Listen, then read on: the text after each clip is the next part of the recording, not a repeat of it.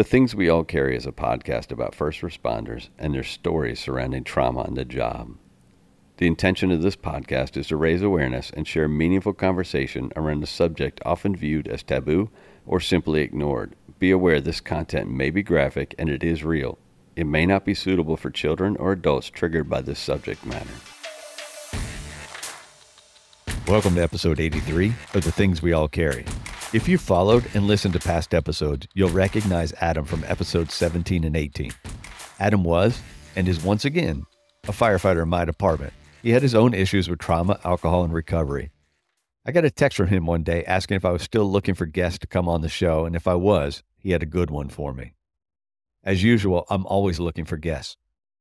So Adam sent a name and a number, and before I could even thank him, my phone dinged with a notification. Turns out David was much faster to reach out than I was.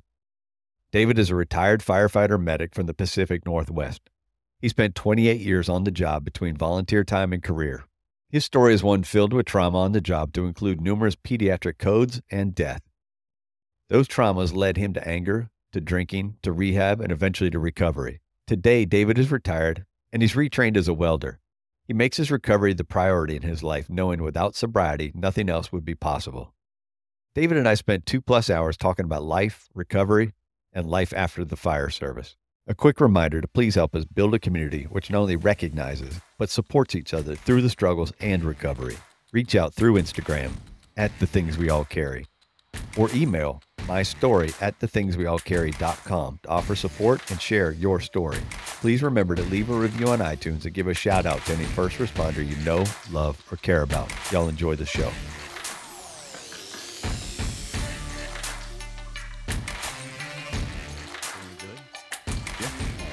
Before we start? No. So let's have our conversation. Let's do it that way.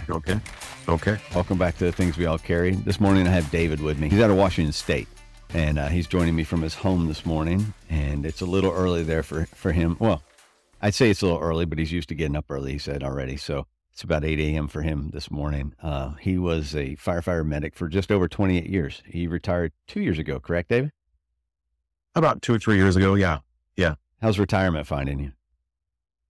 Oh, it's been a good ride. I'm busier now than I ever have been. I think we'll get into the reason why you're busier, right? And as we tell your story a little bit.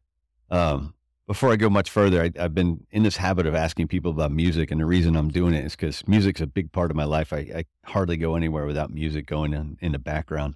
What's the last song you listened to? Oh, I hate to jump on the bandwagon, but Rich Men in Richmond by Oliver Anthony. Yeah. It's quite a statement, and obviously it's all the buzz. I guess probably until now that Zach Bryan's new album came out, and he's going to dominate the charts off of that. But he lives in the town that my daughter lives in, actually, down in southwestern Virginia. So, interesting. Yeah. So it's a small little place, and it's definitely a place you can get off the grid. And that's apparently what he's done, is just gotten off the grid and is trying to live his own life. And I think like it. I think that might be out the window now that he's apparently done Rogan. So yeah. I watched a clip of that last night. Kind of hard to fly under the radar once you do the Rogan show. Absolutely. Trust me, this one won't have that effect on your life. Trust me. Okay, good. So why don't you tell me a little bit about yourself? Where did you grow up? Well, I was born in Reno, Nevada, and I think when I was about 5, I moved up to the Northwest into Oregon, into Oregon City with my mom, and my mom and dad. My dad at that time, he was a long haul truck driver. So as I recall, he was gone a lot. And then we kind of lived around in that area, the Oregon City, Westland area outside of Portland, Oregon. For pretty much, the rest of my young life anyway, at least until my 20s. And then I would spend most summers going back to Reno, staying the summer with my grandparents. I went to school there for a little while in junior high, but yeah, I mostly grew up in the Northwest. And you said mom and dad moved you to Oregon City. Were mom and dad married throughout your childhood? Yeah, so I was adopted by my dad. I didn't know my biological father. Okay. Uh, and then, yeah, my parents were together until I think I was about 19 or 20, and they got divorced. Okay. And yeah, So I don't want to minimize it, but it doesn't have as big an effect, or does it at that age? you know, um, I think being older and, honestly, I was used to my dad not being around a whole lot anyway. Oh, because Uh, yeah, the long haul trucker thing. yeah, yeah. And then even when he stopped doing that, he did jobs that where he'd be on call and be gone a lot of the time. So, um, it wasn't like all of a sudden he was there every day and then gone the next. So, What was school like for you? Were you a good student? Did you enjoy school? What was it? What was that upbringing like? when we moved to the Northwest, um, we we lived kind of like right on the edge of the county line, and then right next to a city in an area that was pretty affluent, um, and we were not by any means. And I ended up going to school. Um, I ended up going to school in a K through 12 school, and small school, but for the most part, most of the kids that went there came from pretty affluent background, and we didn't have a lot of money, and I was definitely, I didn't fit in. I wore cowboy boots and Western shirts and a big old straw cowboy hat, and that was definitely not the style. Um, and at the time, I started when I was a little kid. I started training martial arts, and I don't think that the place where I went maybe didn't have the best hygiene, because I ended up getting like my hands and my feet were just covered in warts. I mean, absolutely covered. And then I started developing acne at a really early age, like pretty severe acne. So I was the poor kid, didn't dress like anybody else. My mom cut my hair. I had acne, warts all over, so you So can imagine how well I fit yeah, in with that obviously wasn't the easiest time to get through school, correct? no, no. And then, I was always I was always kind of a clown, and always trying to make people laugh, and got myself in trouble quite a bit with the teachers that are like doing that. And then when I was in junior high, like probably right about the best time that it could have happened, um, my mom got a good job, and we ended up kind of moving up a couple of notches in class. And all of a sudden now I'm getting my hair cut at the salon, and I've got nice clothes, and my warts are pretty well gone, and the acne is getting under control, and um, and I was on the track and cross country team, so I made friends that way, and by the time I got into high school, I had pretty well kind of come into myself and got along pretty well I had a lot of diverse group of friends. Now, do you stay in that same school, that K through 12, all the way through? No, no. By junior high, we kind of hopped around a little bit. Seventh, eighth grade, I actually went to school in Reno, again, where I did not fit in at all. I thought that, going down there to kind of a bigger city, over the previous summer, I'd seen a lot of kids that were like really into breakdancing and stuff. And I thought that that was like the thing. So when my grandma took me school clothes shopping, I bought like all the parachute pants and the freaking, the cut off, the tank top with the padded collar and stuff, and that is not what the kids were wearing when I went to school. So I really stuck out, but I did, I did have some of the kids that were breakdancers. They took me in and they gave me a breakdancing name. And well, we got to hear that, man. Oh, Aftershock. Aftershock. Okay. Aftershock. Yeah. And I could not breakdance at all, but I would get out there and just at least, bob my head around and be one of the guys in the background. I was like the background singer. Well, you ended up with a good nickname at least. Oh yeah, absolutely. So what do you do after high school? Yeah, I knew that I wanted to do something, I knew right away that I wanted to be doing something to serve the community. Initially I had a really big interest in law enforcement, and we had some good, close family friends growing up that were police officers, and they had a big influence on me. And I really thought that's what I wanted to do. And I started kind of going down that direction. Started kind of looking at, taking some classes at the community college and looking at getting my degree. And I was talking to, one of the officers that I'd gotten to be friends with and about that. And he's like, yeah, it's a good career. And they have a really good program here at the local college, and yep, highly recommend it. And he said, one thing that I would encourage you to do is to find a way to serve your community. Find a way where you can volunteer within the community and show that you're really involved in community service.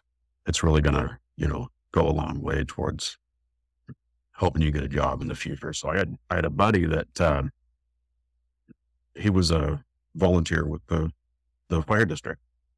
And, I thought, that'd be kind of a neat way to do some community service. And so I, got a hold of him and he handed me an application, and it was like a Thursday. And he goes, hey, the department's taking applications. They're due tomorrow, and they're doing interviews over the weekend. And, I was like, okay. So I filled out the application, ran it down to the training center and dropped off my application. They called me back later that day and like, hey, can you come in on Saturday? We're doing interviews. And I had no idea what to expect. I had zero background. I knew nothing about the fire service other than what I saw on TV. And in the agency where I started volunteering, it's a big agency. It's one of the biggest fire districts in the state of Oregon, and they're a combination department, but they run their volunteer program the same way they run their paid, same kind of, physical agility test, multiple different oral boards and background check and big medical, physical and screening and stuff. And went through that. And then the next thing I know, I was, going into the recruit academy, and it was a 3-month long academy. And I got out there my first day, still I'm just kind of like it was this whirlwind. I had no idea what was going on, really. I just kind of was going along for the ride.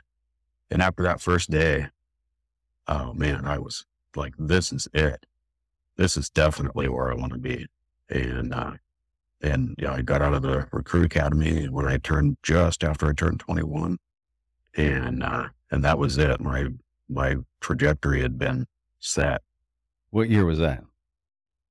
1993. Okay. So 93, you go through the academy, you go into the volunteer side of the business, correct? Mhm. And how many years do you spend as a volunteer? I was a volunteer there for, gosh, 7 years, 6, 7, 8 years. Yeah. Okay, so just about till 2000.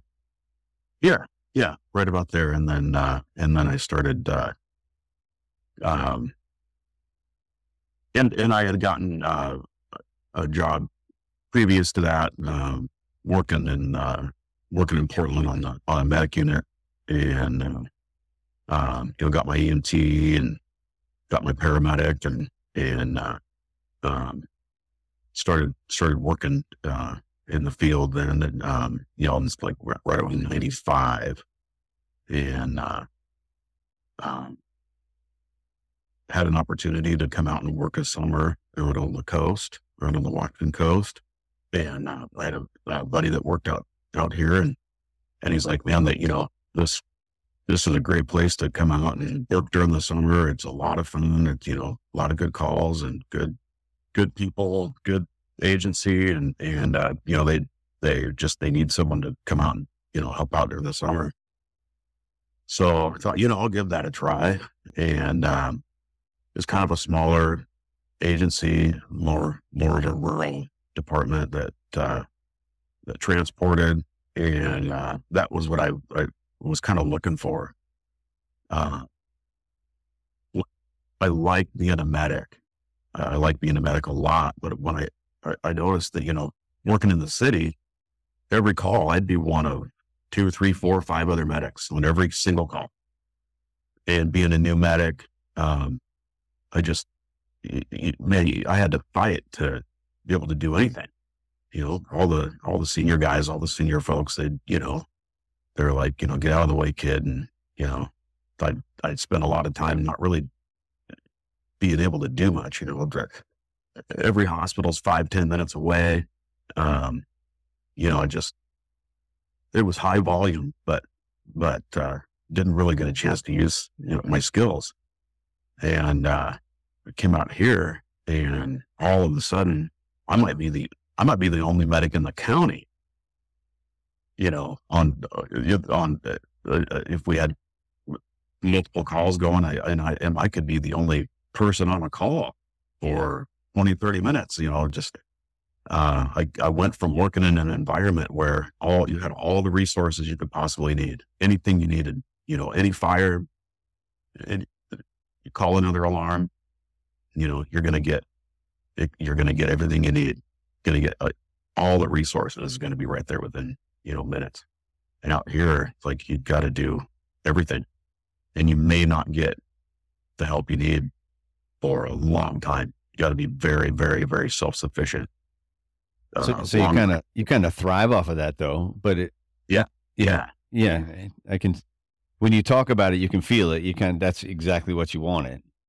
Oh yeah. So I was like, yeah, this is it. This is what I want.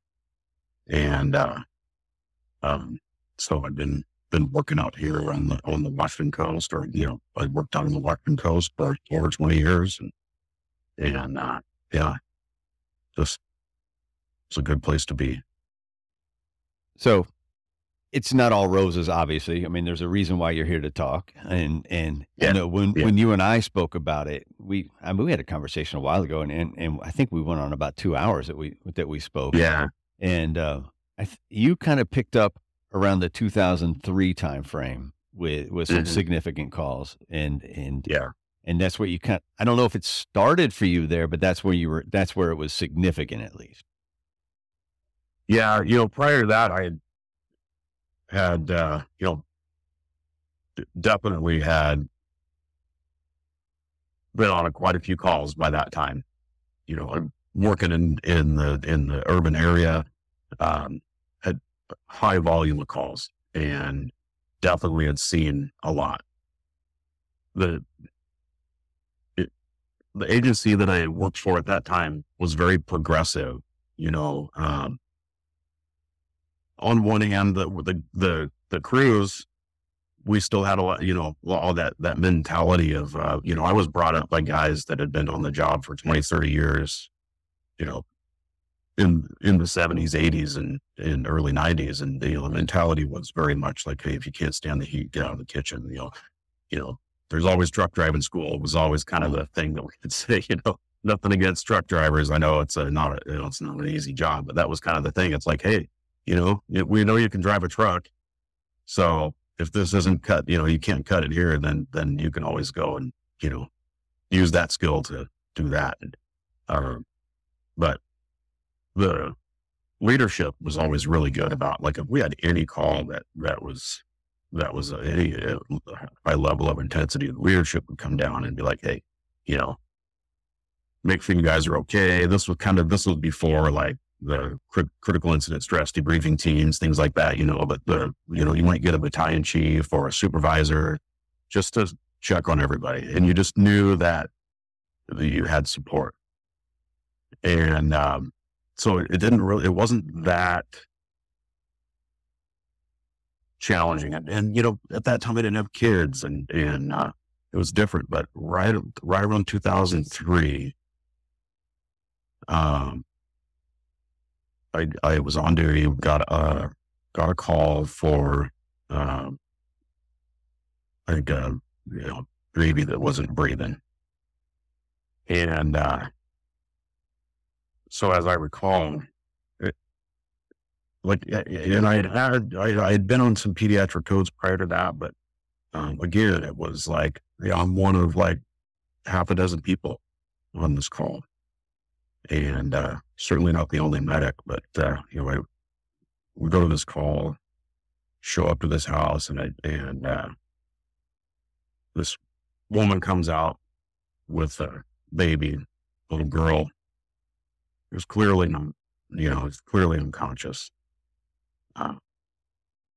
Blue, not, clearly not breathing. And I remember getting that kind of tunnel vision. She practically throws this baby at me and I grab this little girl and hold her, cradle her in my arms and start doing chest compressions and, start doing CPR and run to the medic unit and I'm the medic. I'm the only medic. And, I didn't even have anybody that I could call to meet me halfway somewhere. I've got my partner. I think one of our volunteers jumped in the back with me and off we go to the hospital and the call's actually going well, as far as, everything goes the way that it's supposed to. I remember very, very clearly, seeing her on the gurney and how tiny she was on the gurney. And she's this little, she's less than a year old, little blonde haired baby that I just, as I got to the point where I went to intubate her, I had this sudden realization that she looked exactly like my daughter at that time. And I remember having this moment of like vertigo, like where I got a little bit, like all of a sudden it just kind of felt like I was like maybe a little bit out of my body, sort of like an observer looking at this, from a third person perspective. And I remember very clearly, like praying, and this isn't something that I would normally do prior to this point, but I remember praying like, okay, help me focus and please let me get this intubation. And I did. Like I said, technically, all of the skills that needed to happen to take care of her, everything that could have been done for her was done. And we got to the hospital and same thing. It all went very well, very much like clockwork. And so she didn't survive. And And I had a hard time with that. I remember after kind of the dust settled, her mom came down to the hospital and she sat down on the ground in front of the med unit and just, she broke down and I'm trying to do the best I can to comfort her and stuff. And I'm trying to hold it together. Everybody around me is there that is kind of falling apart and I'm trying to really hold it together. And yeah, I think I was waiting on some paperwork to come before I could get out of there. And so I kind of walked out away from everybody and called my ex and I just I had this overwhelming desire to just make sure that my daughter was okay. All I wanted to do was just make sure that she was okay. Yeah. I called up her mom and didn't say anything, didn't tell her, what was going on, but I just hey, I just need to make sure that she's okay. She's like, yeah, she's fine. What's going on? And it's like, I just nothing, don't want to talk about it right now. I just need to make sure that she's all right. And,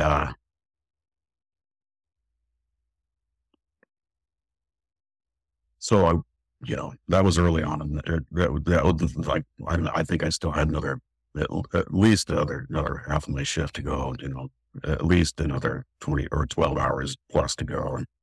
And I just remember feeling like I was just kind of floating through the rest of my shift. Like I wasn't quite in my body all the way. And there was a strange feeling. And so I didn't sleep that night. I don't think we had any calls the rest of the night, but I didn't sleep, came home. It's very restless, irritable.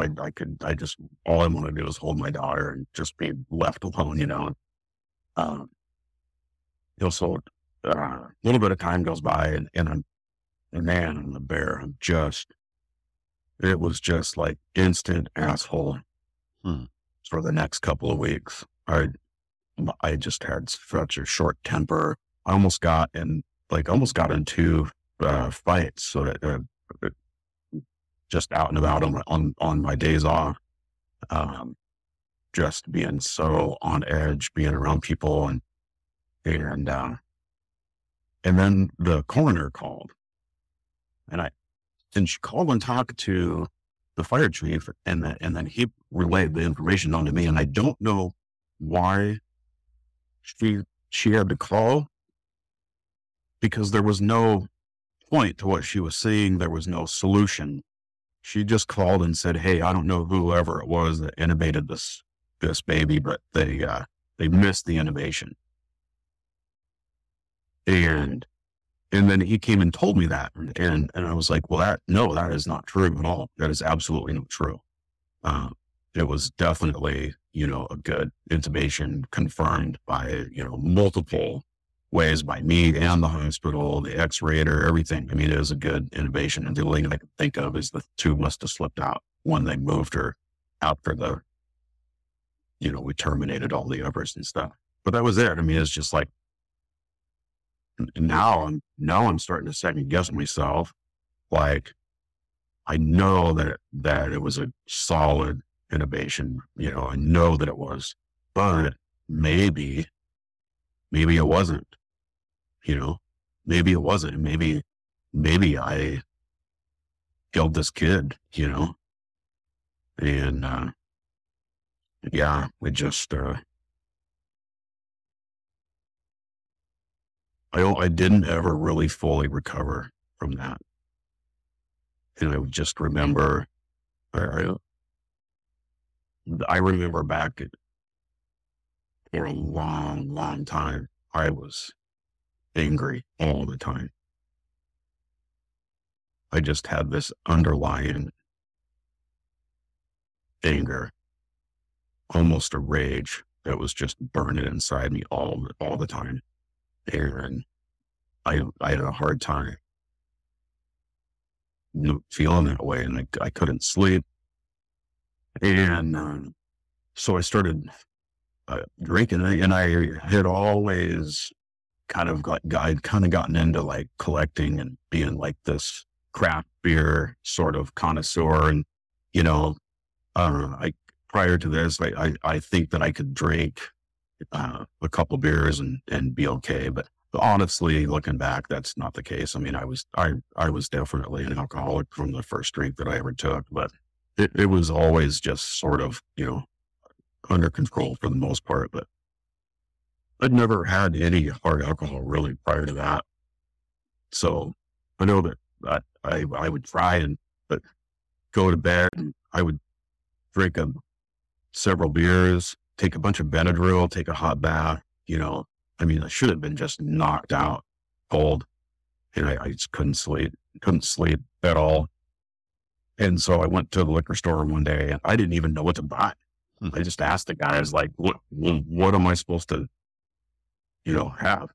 And he's like, well, I drink, Yukon Jack, the peppermint stuff, and I keep it in the freezer and I put it in my, hot chocolate.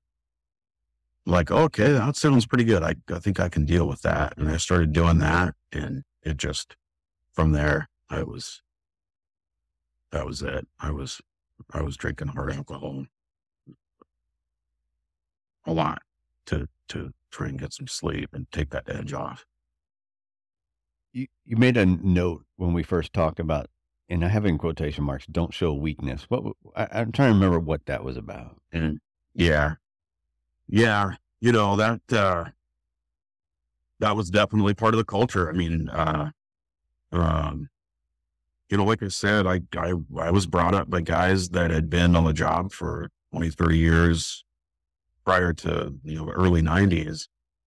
And, on one hand, it was always like, you knew that the guys that you worked with, everybody had your back, And at the same time, there was this culture, especially in the agency that I ended up working for so long, the agency that I retired from, a bunch of young guys that, like, there was always this feeling of,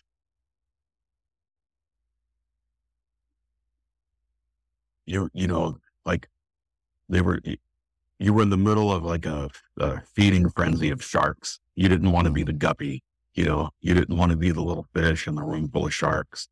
And there was always this sort of like underlying tone of like anybody that showed any weakness, it just got exploited, and everybody was fair game. And I was the same way, I could just find any little bit of weakness that somebody had, and whether it was just an excuse to bust someone's balls, or, make fun of somebody, or just like open that wound and just like, hey, you just didn't want to expose yourself in any way being weak. And, I certainly didn't want to be the little fish in the, being surrounded by sharks, and it made me feel real vulnerable. So I definitely kind of put on this cocky, exterior. So you have that pressure not to show weakness because of the obvious, what you just said. And then we also talked about this kind of being a turning point where you started truly becoming like this black cloud at work, correct? Oh yeah. Yeah, man. I went through a long period of time where I got, if it wasn't just pure call volume, it was definitely like any of the like really kind of bad stuff, anything that was weird, like nasty, just like I started picking this stuff up, and the other guys, were kind of joking with me some of the times. Like some of the guys would be like, oh man, I love working with Dave because like all the cool shit happens whenever I work with Dave. And other guys would be like, man, I don't want to work with you. Like this is, you're the black cloud, man. This is ridiculous. And so an example of that is, uh, in Washington State at that time, we used to get, every agency would get money from the state, from the health division, based on, you know, trauma and like cardiac arrest calls. Um, the state would get all of the statistics together at the end of the year, and each agency would get a little bit of money based on their call volume and how many traumas or how many how many codes you had. And, they'd kick some money your way to buy equipment. And so, one year, the chief came to me and said, "Hey, we got some money from the state for pediatric, cardiac arrest equipment. What do you think we should buy?" And I was out in the gym working out, and I remember thinking to myself, because at the time, the chief at that time, I was a guy that had come up through the ranks, and he had just become the chief. I think he might have even still been the acting chief at that time, but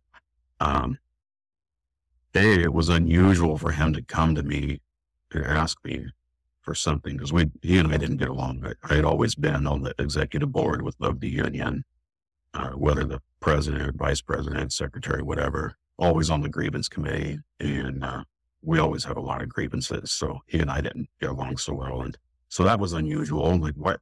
And I asked him, I was like, "Well, why are you coming to me?" Because it was weird that he would do that. And then, and he said, "Well, because you've had all of the pediatric cardiac arrests in this last year. So I figured, you might have some input on what it is that we need."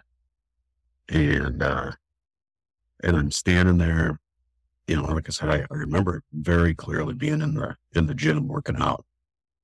Then just in my mind, I was just like, "Man, that's heavy," and I don't remember what I told him. Probably told him we needed some like Brazil tapes or something. I don't know, but he leaves, and the guy that I was in the gym working out with is just like, and we both just kind of stand there, and he's like, "Man," he's like, that's pretty heavy, man." I think he used some more colorful language than that, but I was like, "Yeah, that's crazy." And just, went back to working out. I remember just feeling like,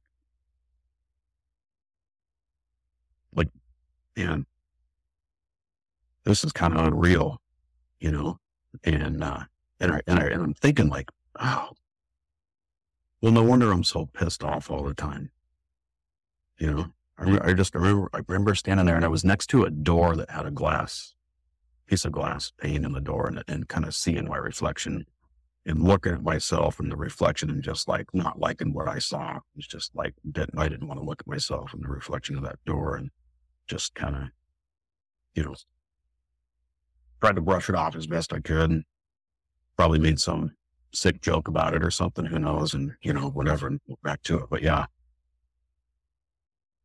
Yeah, I was going to say, you said you didn't like what you saw, and you didn't really deal with it.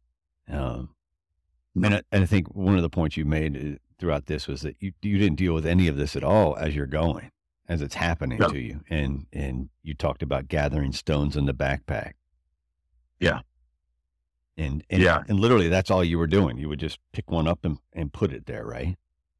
Yeah. And that was a analogy that I had heard somebody use, and I thought it was really fitting. Every call you go on, every single call, doesn't matter what it is, if you think about having this backpack, and one call might be a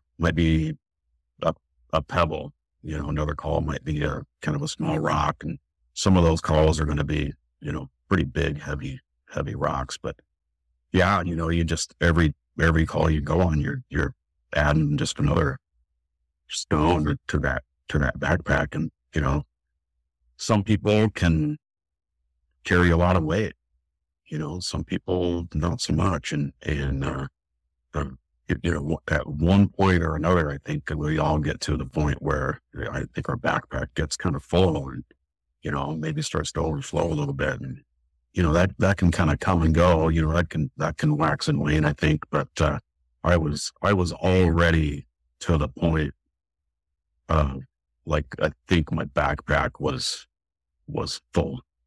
Like I was carrying the amount of weight that I could carry. And, anything that got added to it after that was just, it could be too much. Yeah. So you're gathering all these stones, you're loading your backpack down, you've started drinking to sleep, you're drinking to cope. Yes. Correct. Yeah. But as we talked about, you thought you were like in the best of times. At some point, you're like, these were the good times. You're like people were looking up to you. People wanted to be like you. Yeah. But and you gave this appearance, right, of keeping it together. Absolutely. Yeah. Yeah, absolutely. Yeah. And you're right. We, at that time, we had grown kind of overnight in the department. We had started, being a fire district, we covered a lot of unincorporated areas, and we had started providing coverage for a couple of the cities, and went from being a small agency to being kind of a, medium size agency. Hired a bunch of guys kind of overnight, we had some rapid growth. And, so, I'd been around a while and, had a bunch of younger guys, coming in and, working with us and, the shift that I was on, that we were all pretty tight. We were all pretty solid with each other. And, we would just have such a great time at work. We all got along really well, always joking around with each other and hung out with each other off duty. And it was a good time, and all these new guys, all these young guys, like they all wanted to be on our shift. They all wanted to have what we had. And, I was always kind of known as that guy, like that with my sick sense of humor. I was always just crossing that line just a little bit. Like there was always that line, and then I would cross it. It's just kind of known for that. And everybody, thought it was pretty funny. And again, that was a way for me to cope. And, as long as I could do that, and as long as I could make people laugh and joke around, in that moment, I'd be okay. So I just thrived on it, and just tried to, I was always trying to get to that. And, cause it truly, in those moments, that was really the only time that I felt okay. It was with the dark humor. Oh yeah. Yeah. Definitely, the kind of like gallows humor that we have, or, we're just, always just making fun of each other, and just, like we were just ruthless to each other, but it was all in fun. I think everybody, I don't think there was anybody that felt bullied or anything like that. I mean, it was, kind of like that firehouse, almost immature, sophomoric humor, pulling pranks on each other and joking with each other and just always, we were just always having fun. And, but, like I said, as long as I could do that, definitely not the kind of humor that you would have in a normal job. Definitely the kind of humor that would get you sent to human resources on a regular 9-to-5 office job. But, yeah, as long as I could be doing that, I'd feel okay in that moment. One of the things that we talked about, well, actually, we talked very briefly about it, but you expanded some more on the notes, was the thriving in chaos and the more chaotic an environment would be, or the more chaotic a call would be, or a scene would be, that's where you shine the brightest. Yeah. And at the time I thought, I really felt like that was something that I enjoyed. And especially being younger, I think that we, as firefighters, I think that's probably true for most of us. It's kind of one of the reasons why we got into the line of work, and I think that we're just the kind of people that can thrive in those environments. But I always wanted to be like, and it was a point of pride for me. Like, I always wanted to be, the worse the situation was, that I always wanted to be the calmest and most like put together. I had heard somewhere at some point that like fighter pilots will have this sort of like competition with each other over their communications over the radio, like they could be in some like the worst situation, most life-threatening situation imaginable. And like, they will try to like out calm each other. They want to see who can be the calmest on the radio, and who can have that appearance of being like, yeah, I'm about to die, but whatever, no big deal, just another day at the office kind of a thing. And so I always admired that, and I always tried to emulate that, and which was great. It was a good tool to have, because truly, so many times in a scenario where there could be, a lot of like emotion going on around me, and with that kind of a demeanor, I could really kind of bring that level of emotion down pretty well in a lot of cases, and it worked very well for me throughout my whole career, dealing with other people and high stress situations. But on the inside, man, I was losing it.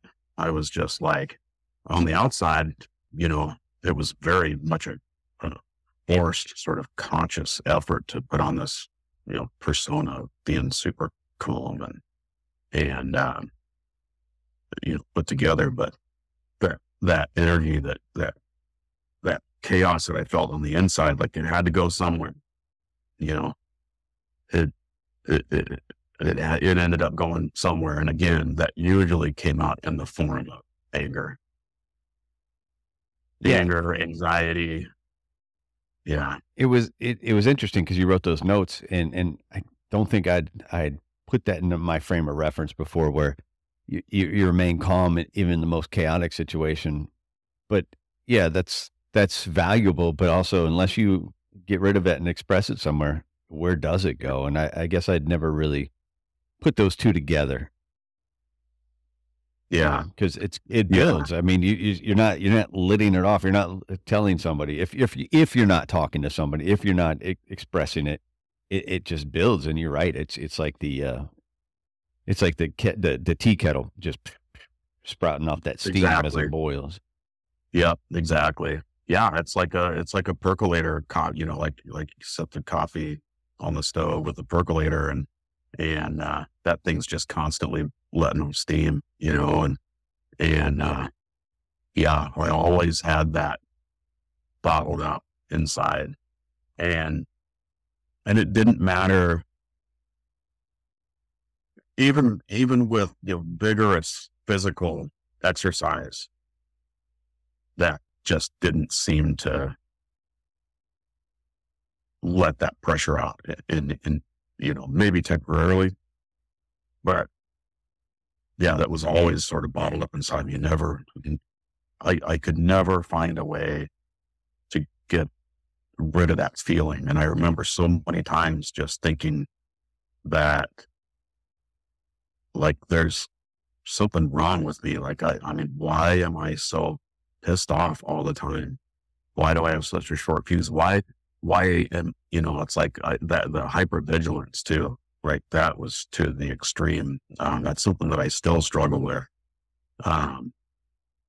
almost, almost to the point of paranoia, like, um, I would have a hard time being anywhere with, in crowds or any place where I didn't, you know, I couldn't go to a restaurant, couldn't go to a hotel without counting finding where all the exits are. And, if I sat anywhere in a crowded place, I always had to be where I could see everything and everybody. And had to, like, if I had to get out and, I couldn't just go to dinner, for instance, at a restaurant and just sit down and have dinner. I'd sit down and, okay, if this happens, how am I going to get, my family out of here? What am I going to do?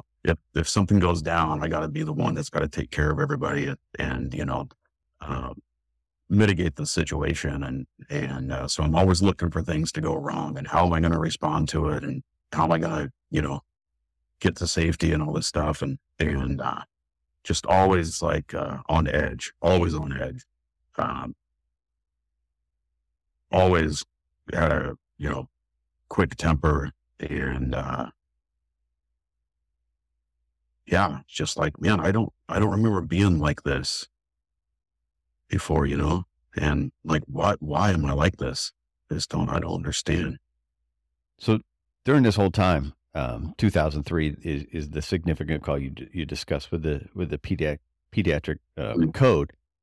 And then in our discussion, you talk about fast forwarding 15 years, and I'm going to assume during that 15-year gap, the gap between where we're talking, that you're just piling these calls on. You're still putting the rocks in the backpack, and you're not seeing anybody to talk about any of this during that time.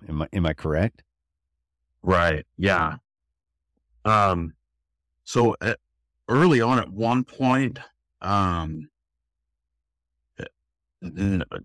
not exactly sure of the timeline after this, this first event here, and with this girl in 2003, but sometime within, maybe a year or two after that, because I do know that I was having, like I said, I was pissed off all the time, and I was, not always getting along real well with people at work.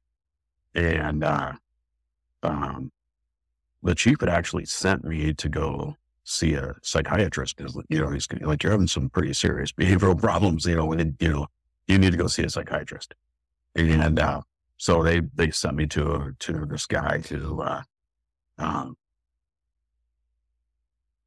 I'm just like, this is ridiculous. Why am I even here? This is stupid. But then, I got to do it. I was just, this is what I've been told to do. And the guy he was like he'd had a background as being a chaplain with some big law enforcement agencies. And so I was like, maybe this guy is probably, somebody that I might be able to relate to, because he started asking me very specifically about work. He's like, I don't know why you're here. I don't know what's going on. I just have some notes from your employer, and, maybe you're having some behavioral problems. And, what do you think's going on? And I was like, I don't know. I really don't know. I was like, all I know is that I'm pissed off all the time, and I'm not really sure why. And he's like, well, tell me about, some of the calls you had at work. And I started just kind of unloading on him. And he's like, well, he goes, you have PTSD. He goes, that's bottom line. He goes, he goes, I'm not your psychiatrist. I'm not, I don't work for you. I'm working for the department that hired me to see you this one time to see if we can figure out what's going on. And he's like, and that's what my diagnosis is. And that was it. Like, okay, great, thanks. And then I didn't know what that meant. I had no idea what that meant. I didn't get really any explanation for it. Like, okay, duly noted. Thank you. Have a good day. Yeah, great. What do I do with that info? Yeah, exactly. So I just kind of went on like, okay, well, maybe that, that was in the back of my mind, kind of popped up here and there, but I had no idea what that meant. And I did go there. There was a couple of times where in that next 10, 15 years, uh, where I would get to the point where I'm just like, I don't know what's going on. And I'd call DAP and, get the 6 free counseling sessions or whatever. And it would be with some, very well-meaning therapist that was completely out of their league. Mm. Like in those days, it was really hard to find somebody that I didn't even know the question to ask. I didn't know what I didn't know. And I'm looking for someone to tell me. And, there weren't very many people that had experience dealing with first responders at all. So I'd go and do, find a counselor here and there, and do my 6 free sessions, not feel any better than I did when I got there, and just kind of move on. And, so I want to say probably like, 2018, right around, it was Easter weekend, and it was a Sunday. I was out with my wife, and we're walking the dogs, and one of our dogs, she was an old dog, and she was having a hard time walking in those days, and we're walking along, and we go by this house, and all of a sudden, out of nowhere, this big old mastiff just comes charging out of the open garage door and runs over, and what I see is this giant dog that comes over and attacks my old dog. She's rolling on the ground. This dog's on top of her. My wife's kind of freaking out a little bit. Then I just got tunneled, and just instantly, like, I was in my mind, like, that dog was, okay, it had just attacked one of my dogs, and now it's going to go after my wife. It's going to go after the other dog. It's going to go after my wife. This is like life and death. Like, this is full on, like, fighting for our lives in my mind. And I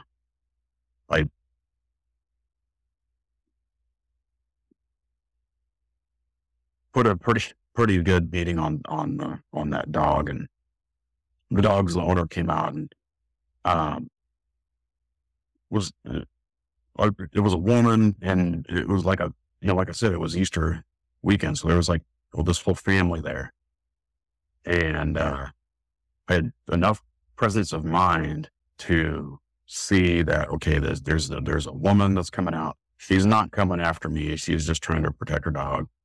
And then there's like kids, they're in the background watching this. There's like some older folks there. And I had enough presence of mind to back off at that point, thankfully.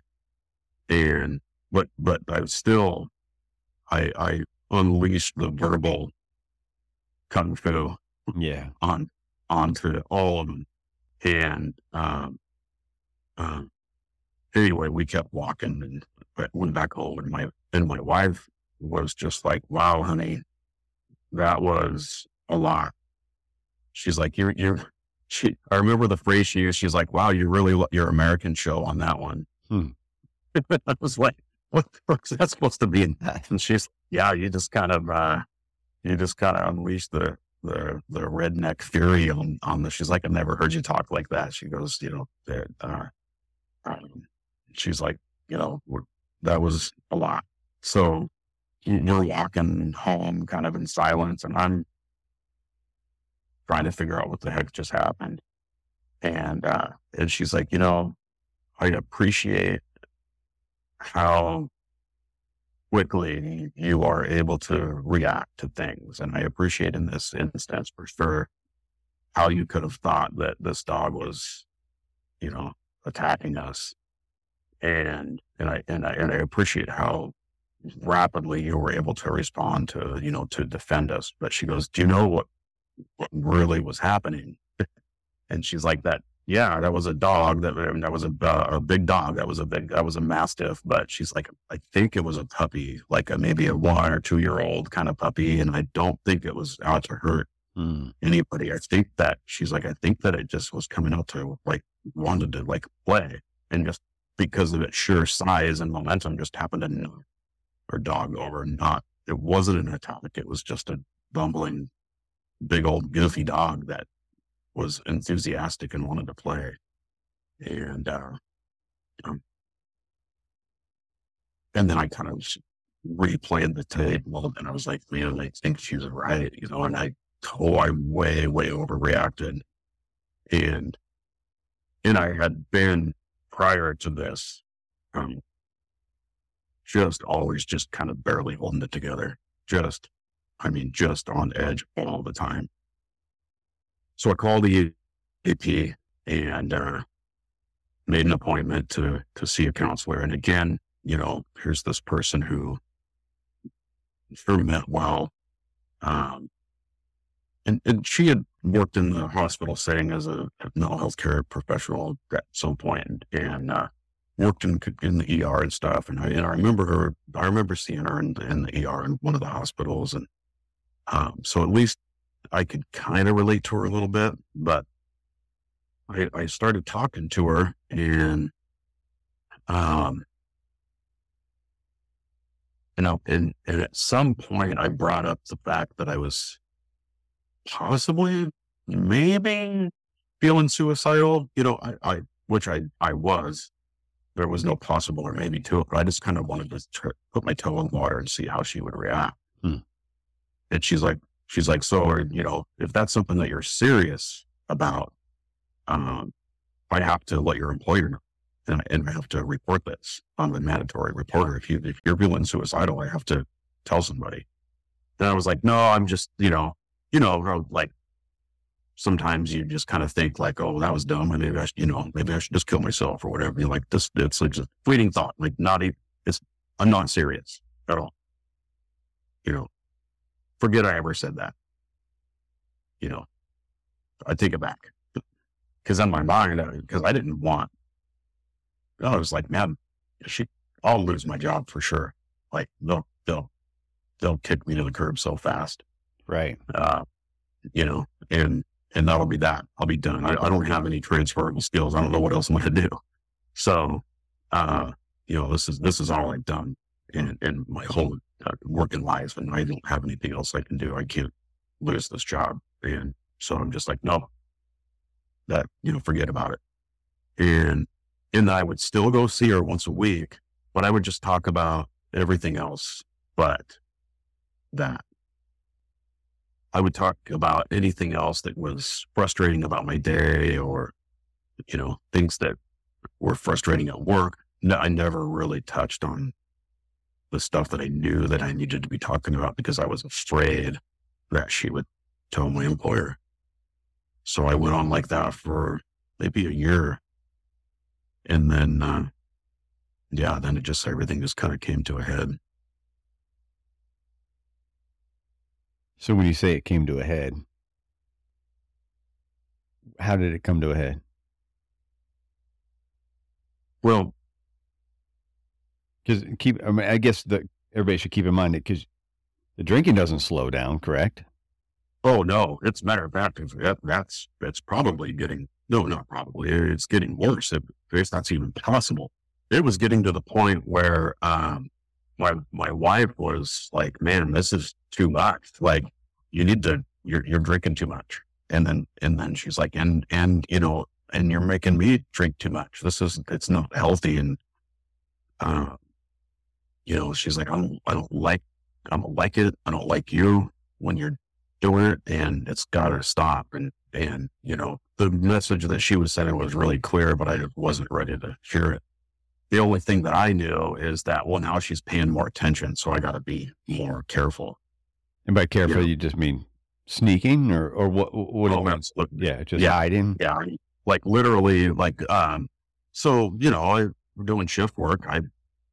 Especially during the school year, the kids will be at school, she's at work. I get off work, and I don't have anybody to supervise me for at least half a day. So I would get off work and go to the Moose Lodge and uh, sit down and have a glass of whiskey. I mean, when I say a glass, I mean like a like a full glass.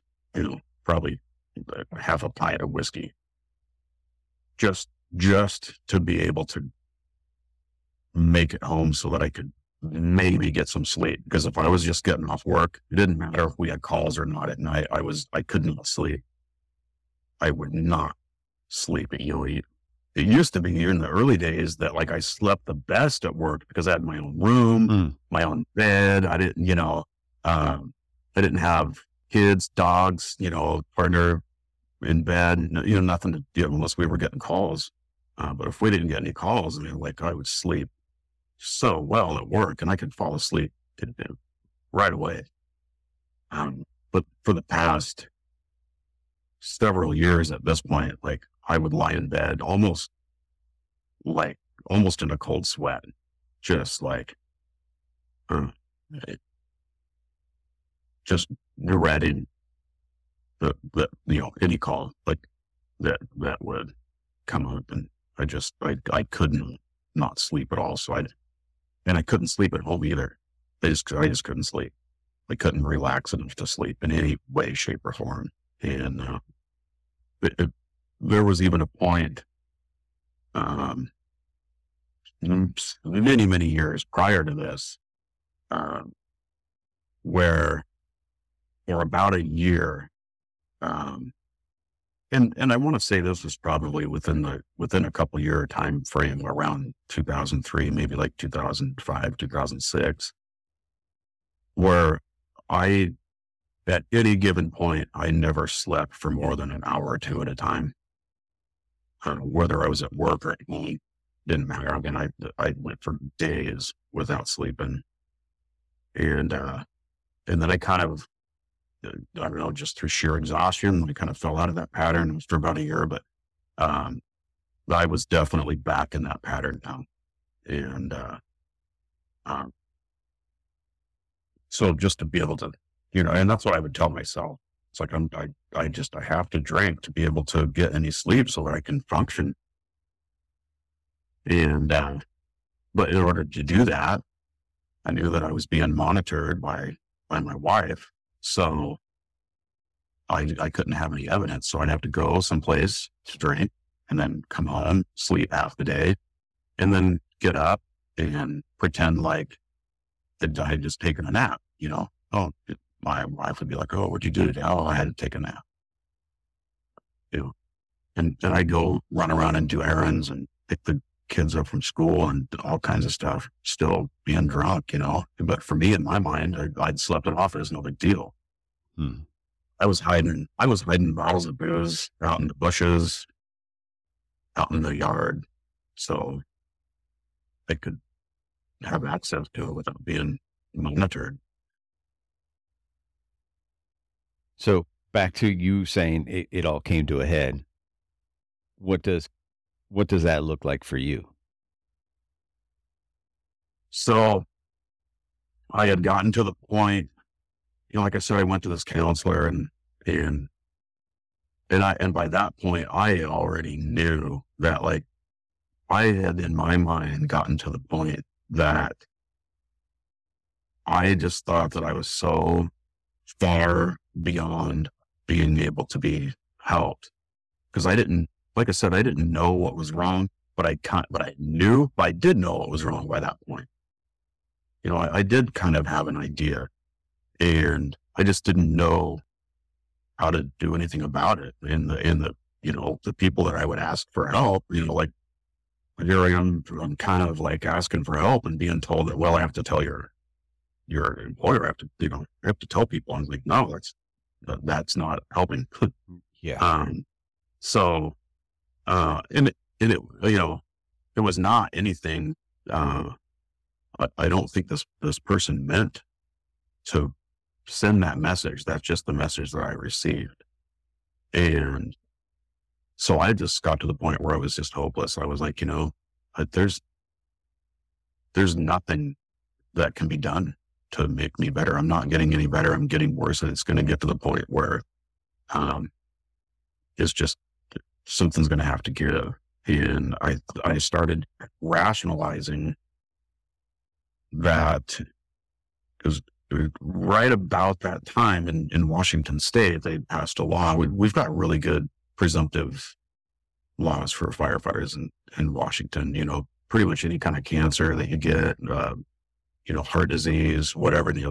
If you've been a career firefighter for more than 10 years and you come down with a whole list of occupational illnesses, it's presumptive that it was on the job. And, and there's some really good care here for that kind of stuff. And right about that time, they had passed the law for presumptive PTSD for firefighters and police officers. And I knew that was what was going on with me. And I thought, I can't be fixed. I can't, there's nothing that I can do for myself, but maybe this is a way that I can take care of my family. So if I committed suicide, and this is the lie that I told myself, this is the story that I told myself. It's like, so if I commit suicide, that's a one in a duty death now. And, so I started, it's weird, but in that I started to find like some hope. Not for me.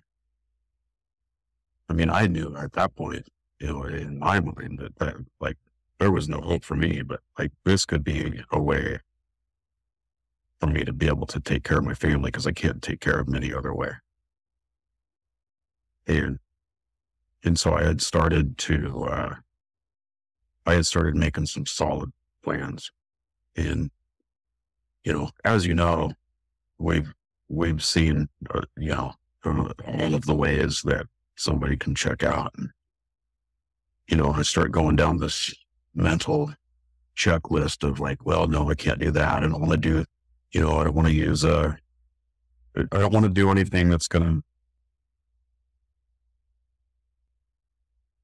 I don't want anybody to have to clean up after me. And I don't want to be like found at home by my family. I just kind of want to, like in my mind, I just had this scenario where I would just drive out into the woods and I had a very detailed plan.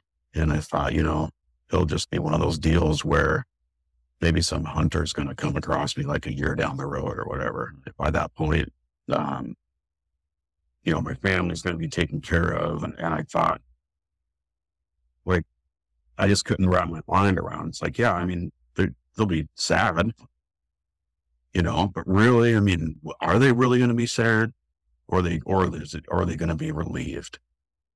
And I think that for the most part, most people are just going to kind of be relieved, and, they'll get over it.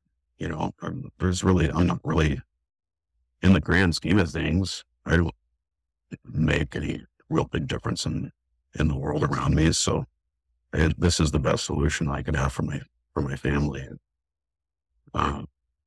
There were several days where I was going out like, okay, this is it. This is the day I'm heading out and doing this. And so I kind of get the stuff I needed, go out and start heading out the door. And I got this dog that he's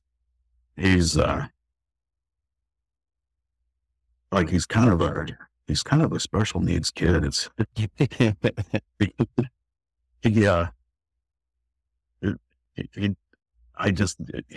can't really function in the world without having somebody around to take care of him. And like I'm definitely like his person. And, so I'd go to head out and he'd follow me out the door. I'd turn around and close the gate and he'd be standing there looking at me with this look of like, where are you going? What are you going to do? And And I'd look at him and I'd just be like, oh shit, I can't do it today because, someone's got to take care of the dog. And, I feel guilty about that because, for a couple of times that stopped me, but it's like, why that? I mean, I should have been thinking about that with my wife and my kids and my friends and family. It's like, that should have been the reason, but I just didn't have the ability to see anything that wasn't right in front of me. Well, you'd convinced yourself that they were going to be better off. Oh, absolutely. Yes. So there's a difference there, I think, is you convinced that the family would be better off, but then you look at this dog and you're like, well, I'm this dog's person. Exactly. So how's that going to, he can't be, or she can't be better off if I'm gone. Yeah. So I can see that connection. Yeah, absolutely. Absolutely. You described yourself as being in a fugue state during this time. Yeah. Yeah. And clearly there was a lot of the times where that would be, just the side effect of being high or drunk, for sure, or just that, just absolute lack of sleep also, but there was, something else there too. I mean, a lot of the times, I just didn't feel like I was inside my own body, and sometimes I would be at home, even if I was here and doing stuff, I was never really here. I was never really present. I was just, a lot of the times I really felt like I was kind of out of my body, like looking at myself and the things around me in the third person. And I would hear sirens in the background sometimes. And I had to really stop, and I mean, like, truly stop and double check that I hadn't killed myself. I would hear sirens and I'd be like, oh, did I do it? Did I, and now they're coming, and did I, am I dead? Like, there were times when I didn't know because I didn't feel grounded. I didn't feel like I had connection to the world around me. So let's talk about October 26th of 2019. Yeah. What's that day? How's that day start for you?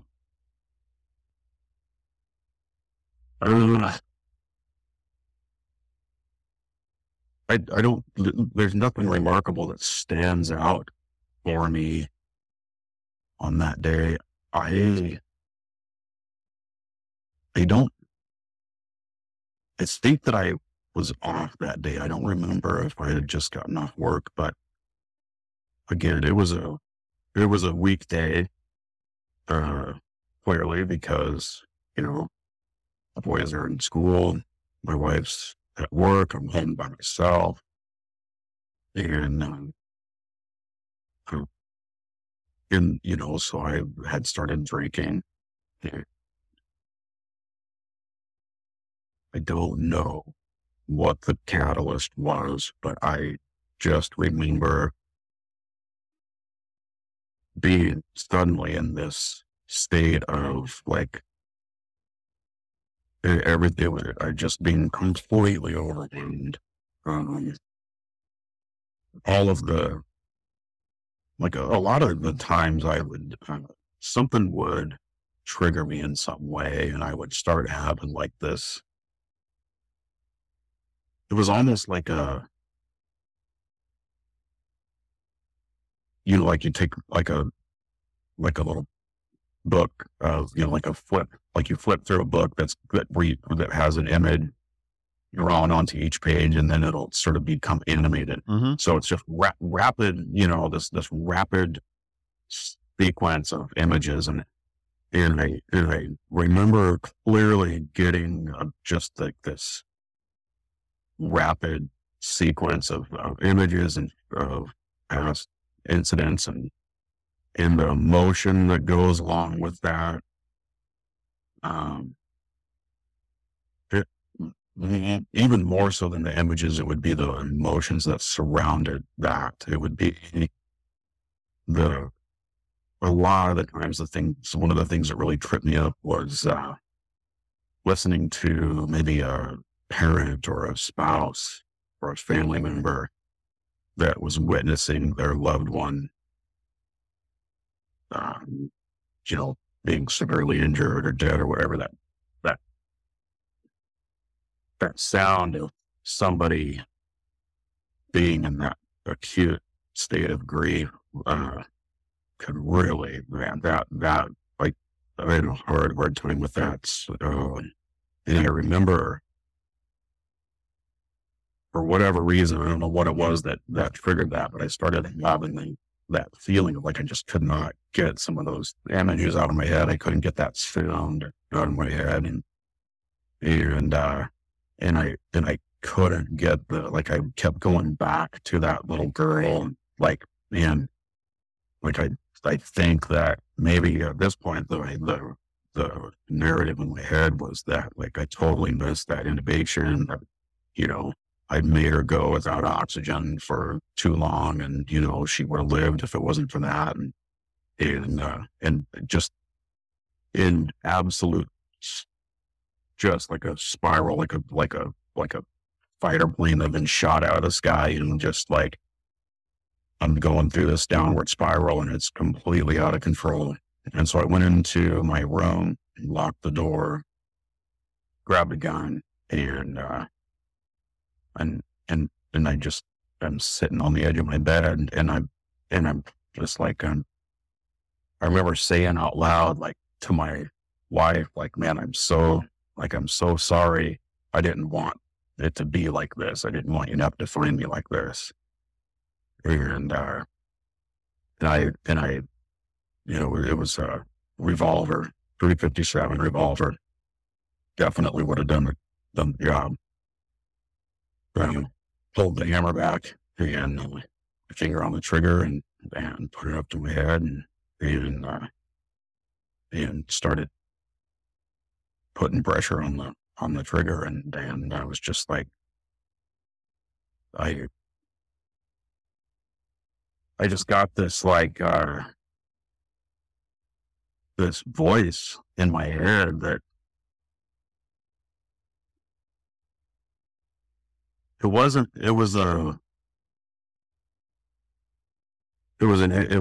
interesting sort of like, it's a voice. It's like many voices in my head that were just like, no, just like this one word, just like no. I'm sorry. I assume you're on your bed. Yeah. And you hear these voices, they, kind of like a cacophony of various voices. Yeah. I still don't know how to adequately describe it. It was like, it wasn't a thought that I had. It wasn't, when you have that internal dialogue, at least for me, when I have internal dialogue, it's it's in my voice. Yeah. And it's clearly an internal sort of dialogue, but this was different. It was like, it wasn't my own internal dialogue. It was, it seemed like if there could be all of the voices in the world that just kind of in chorus at one time, it just, it was like, no. And I remember that very clearly. And also, to be honest with you, I was drunk at the time and probably high too. So who knows? But I do remember having a very, very lucid moment at that point. I remember feeling quite present and quite lucid and like, what the fuck am I doing? And, and I just started bawling, and I put the gun down, and, and my wife was at work, and like, man, probably shouldn't be texting her at work with this, but I gotta do something. And, I remember sending her a text saying kind of basically what had just happened. And she's like, well, I'm calling 911. And I convinced her not to. Like, don't do that. You're going to get all the guys I work with, all the deputies that I know. They're all going to come here, and I'm going to lose my job. We're going to lose everything, if I can't work, I just need to go to bed. And at this point, she had had enough of me calling her or texting her when I was kind of in these moments of crisis. And, I think that she had more than enough at this point. So she called her dad, who lives nearby, and he came over and sat with me for a while. And I just remember telling him, like, I just got to go to bed. I just want to go lie down. So I went to bed, and I woke up at like, I don't know, 3:00 in the morning or something. And looking at the clock, and I was like, oh man, I got an overtime shift. I need to try and get back to sleep so I gotta work in a couple hours. So get up, go to work. It was a Saturday. Go in and just like it's any other day, and by this point I had shown up to work multiple times where maybe the night before I had been near suicidal or had, been at a pretty rough night. But, being at work, I was like, hey, what's going on, guys? I'm going to go in and fix some breakfast and, whatever. And, I'm in the kitchen fixing breakfast, and the other guys are in the duty office, and I did notice I was looking at the clock, and shift starts at 8, and we've got breakfast between 8 and 8:30, and but I always tried to make sure that I had my breakfast and everything ready well before 8. That way, if we had a call, at least I could pick up a call for the outgoing guys, one of the outgoing guys, so that they wouldn't get held over. I always tried to be ready early before 8. But looking at my watch, and it's like, man, it's a little after 8. By this time, usually everybody's in kind of fighting for the stove, and everybody's fixing breakfast and whatnot. And I'm the only one in there. And kind of about that time, the guys come into the kitchen, and they all I'm at the stove, and they all just kind of, get the circle. I mean, at least a couple of guys do, and they come in, and the captain looks at me, and he's like, so how's your day going? And I was like, fine. Yeah. How about you? And he's like, well, we talked to your wife. He goes, I talked to your wife yesterday. I know what happened. And I was like, oh, okay. Well, that was yesterday. I'm like, that's fine. I'm good. And he's like, so you're not working today. He goes, we got your shift covered. You're not working. And he goes, and you're not going home. I've got some phone numbers for you to call. And the guys that were there, like he started getting kind of choked up a little bit, started crying a little bit, and they all were, or the guys that were in there were, and he just says, he goes, we gotta take care of you. He goes, we can't have you, we can't lose you like this. We can't do this. We can't have this. And I know there were some guys like my captain and this captain, they knew something was going on. Like they had actually been hitting around. They're like, hey, have you ever heard of the Center of Excellence? And, maybe that's something that, do you want me to give them a call? And, where do you think that might be someplace you'd go? And, prior to that, I was just like, no, there's nothing wrong with me. I don't need that. Like I'm here to help everybody else. I'm not the one that needs to go, And, so I just was like, okay, I just was totally resigned at that point. Like, all right, yeah, okay. I'll start making some phone calls. And, they had given me some numbers of some places to call to see about getting some help. And I just wasn't really finding any place that fit.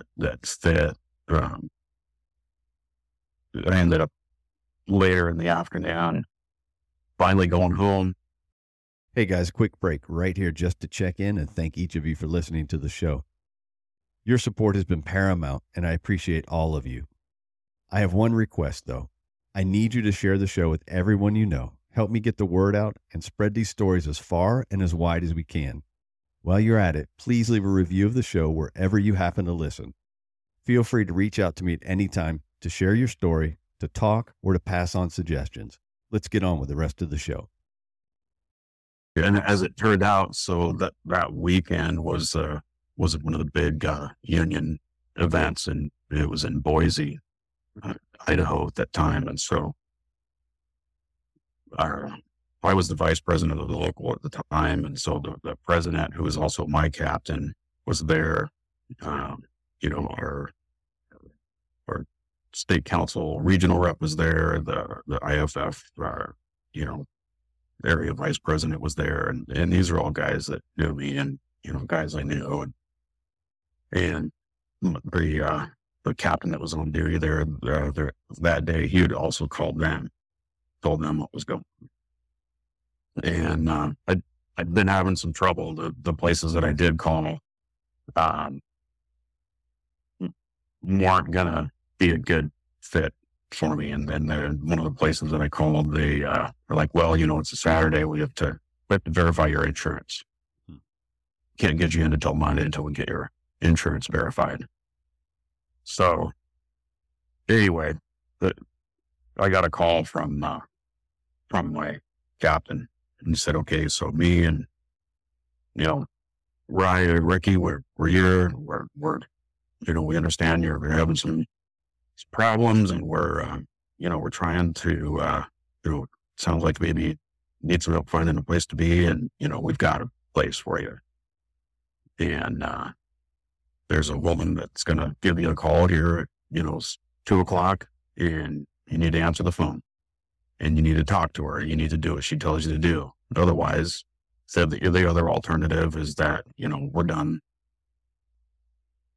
taking any chances on you. So if you don't go, if you don't, talk to this lady and kind of go, do what she tells you to do, then basically we're going to have you checked into, do an involuntary hold on you. And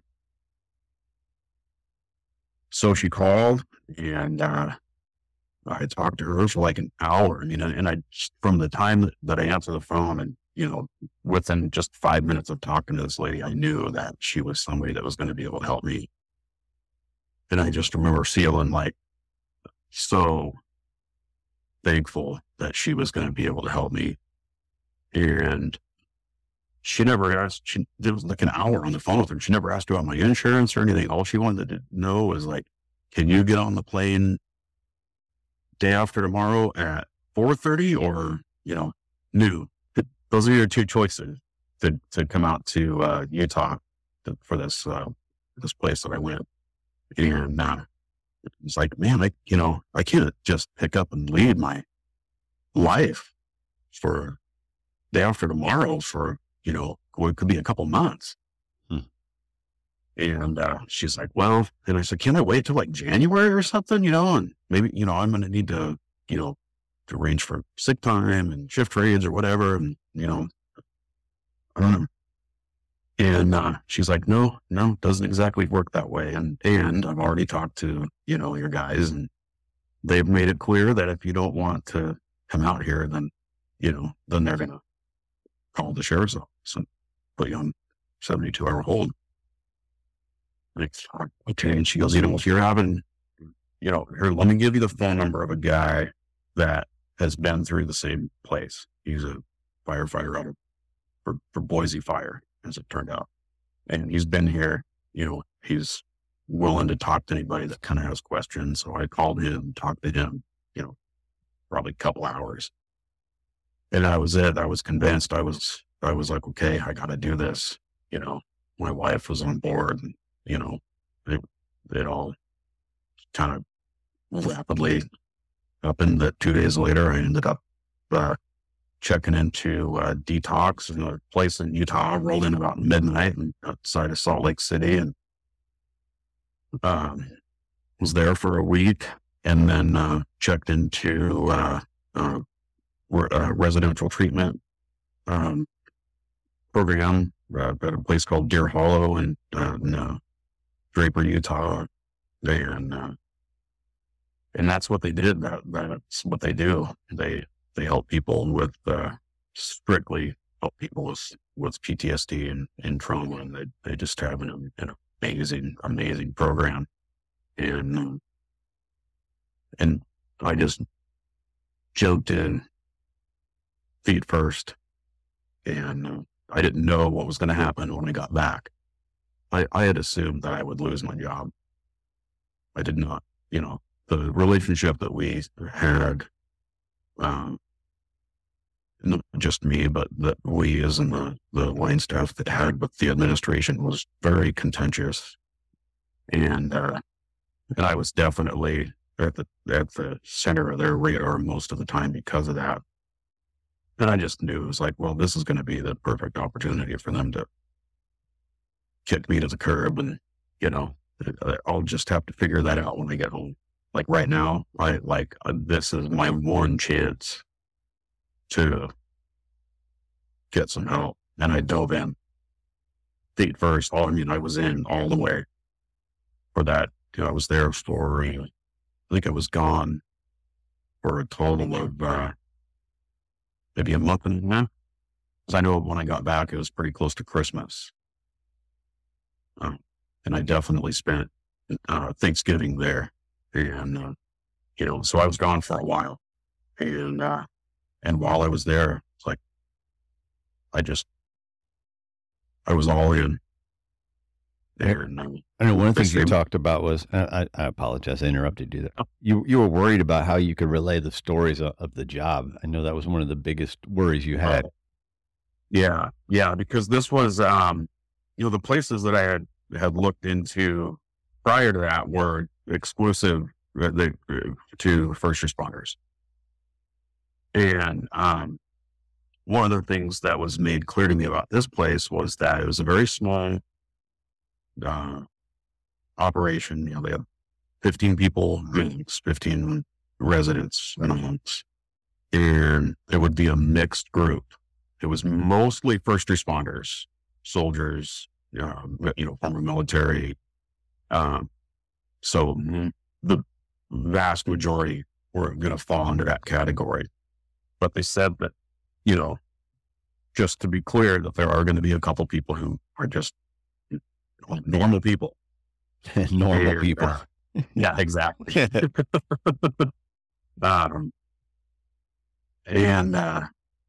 Okay, great. I didn't really think much about it. And then I remember when I got there, we had the house where we lived and had our meals and spent most of our time kind of off. But there was another, like a cabin that was just a couple steps up from there. That's where we would go and sit in a big open room and have group therapy. And then all of the individual therapists' office were there, and we called it the pain box. And I remember going up that first day to the pain box, being my first time up there. And, I remember looking at there's a couple of ladies, one lady in particular who was just kind of just like a housewife, you know, kind of like a rich housewife. And I just remember looking at her and thinking like, how on earth am I going to be able to relate to someone like her? I mean, there was a bunch of other guys in there that were firefighters and cops. There's actually guys in there that I knew from the fire service in Washington, which was kind of comforting on one hand and maybe a little bit disturbing on the other. But I remember just like, there was her and a couple other people. I was like, how am I going to relate to them? And I had said something along the line about, it was like my first or second day, and I opened my big mouth and made some comment about how, I've had probably more pediatric codes than most people, which I think is probably true. There's a lot of people that in my experience in the fire service and emergency services probably haven't had as, many pediatric codes as I have. That was just where I thought at the time, and I just made some reference to that. And this lady spoke up like, fuck you, dude. You have no idea. And, as it turned out, she had witnessed multiple pediatric codes and mostly her own kids. And I just, in that moment, I just remember, I'm definitely famous for opening my mouth and inserting both feet. And there's so many times where I wish as I'm saying something, I wish I could just reach out and pull it back, just take it back. But I remember in that moment just getting rumbled. Just like, and I think that the therapist there, the group therapist had said something about, well, you're not as unique as you think you are. Yeah, right. And it actually, I think that environment was the best for me, because some of the other places that are more focused on treating first responders, it seems like from talking to some of those guys that have been there, that it's very much like a firehouse environment. And you got a lot of guys that maybe are sitting around telling war stories and maybe trying to, not necessarily one up each other, but one down each other. Like, oh yeah, you think you got it bad? Listen to my sad story. And I don't think that I would have done well in that environment. And being in this environment with a mix of people who I'm still close with a lot of people that I was there with who are not first responders, never have been, finding the common humanity, knowing that, okay, that I kind of got over the initial shock of being put in my place, understanding that, no, I'm not unique. I'm just because I have experienced these traumas for my job. That's just a matter of circumstance. That doesn't make me unique in the fact that I am a person dealing with trauma. It doesn't make me unique by any stretch of the imagination, which in turn made me realize that I'm not alone. Because that's something that I had been feeling very much for such a long time. Like, I didn't think anybody, brothers and sisters in the fire service, or the average person on the street, my wife, friends, like, I didn't think anybody could understand what was going on inside of me. And I just remember I feeling like this big weight being lifted off my shoulders. just like in that instant knowing that I was not alone and that I would never be alone again in that. You took 40 days plus, month and a half or so that you were there, and it was during the holidays. You come back to work around Christmas time. Oh yeah. And here's this. I've not been in that position, but I've spoken to a number of people who have been in that position of coming back, and it can be a weird transition back.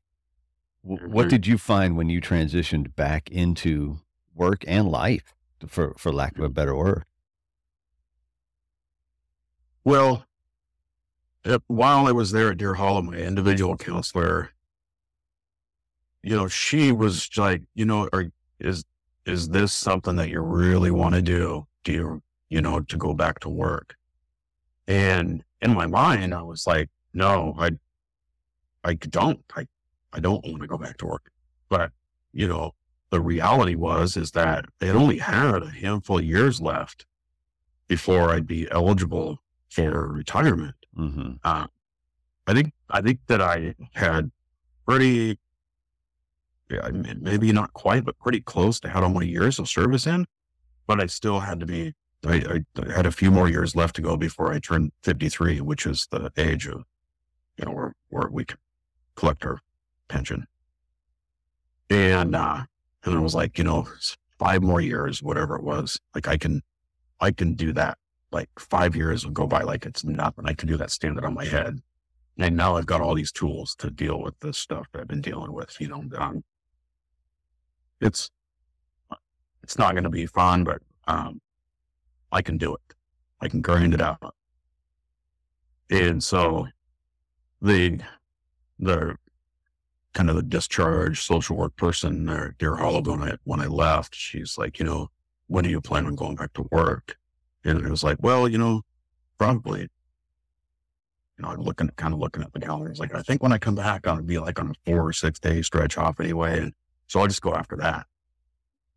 It's just like, no, I think that you need to kind of ease into this. You should probably take at least a couple of weeks off before you go back. I'll arrange it with your work and make sure that you get a couple of weeks off. And so I come back and I don't tell anybody that I'm back. I don't, I'm not getting on the phone and texting anybody. I'm not, like 1 or 2 people knew that I was back. And that was it. And it was very disorienting.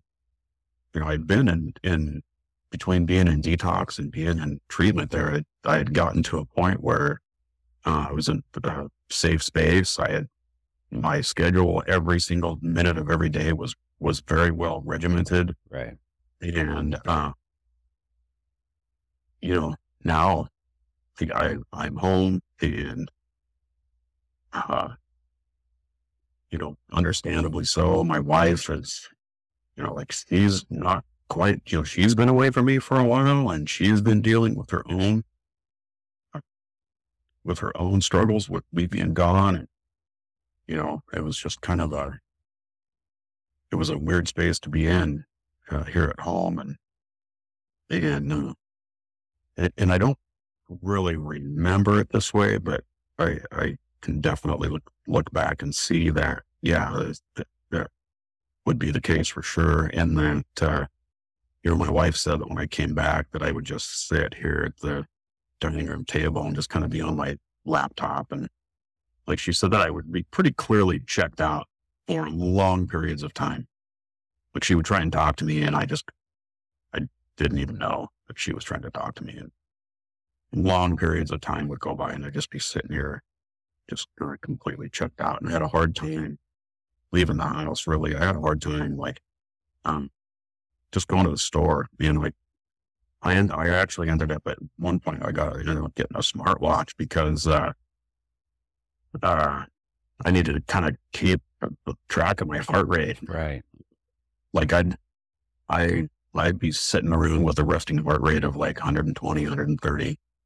I lost a lot of weight. There was a couple people that they're like, do you have cancer? Like I was dropping weight so fast and had a hard time going anywhere, doing anything. I really felt disoriented. And when I went back to work, I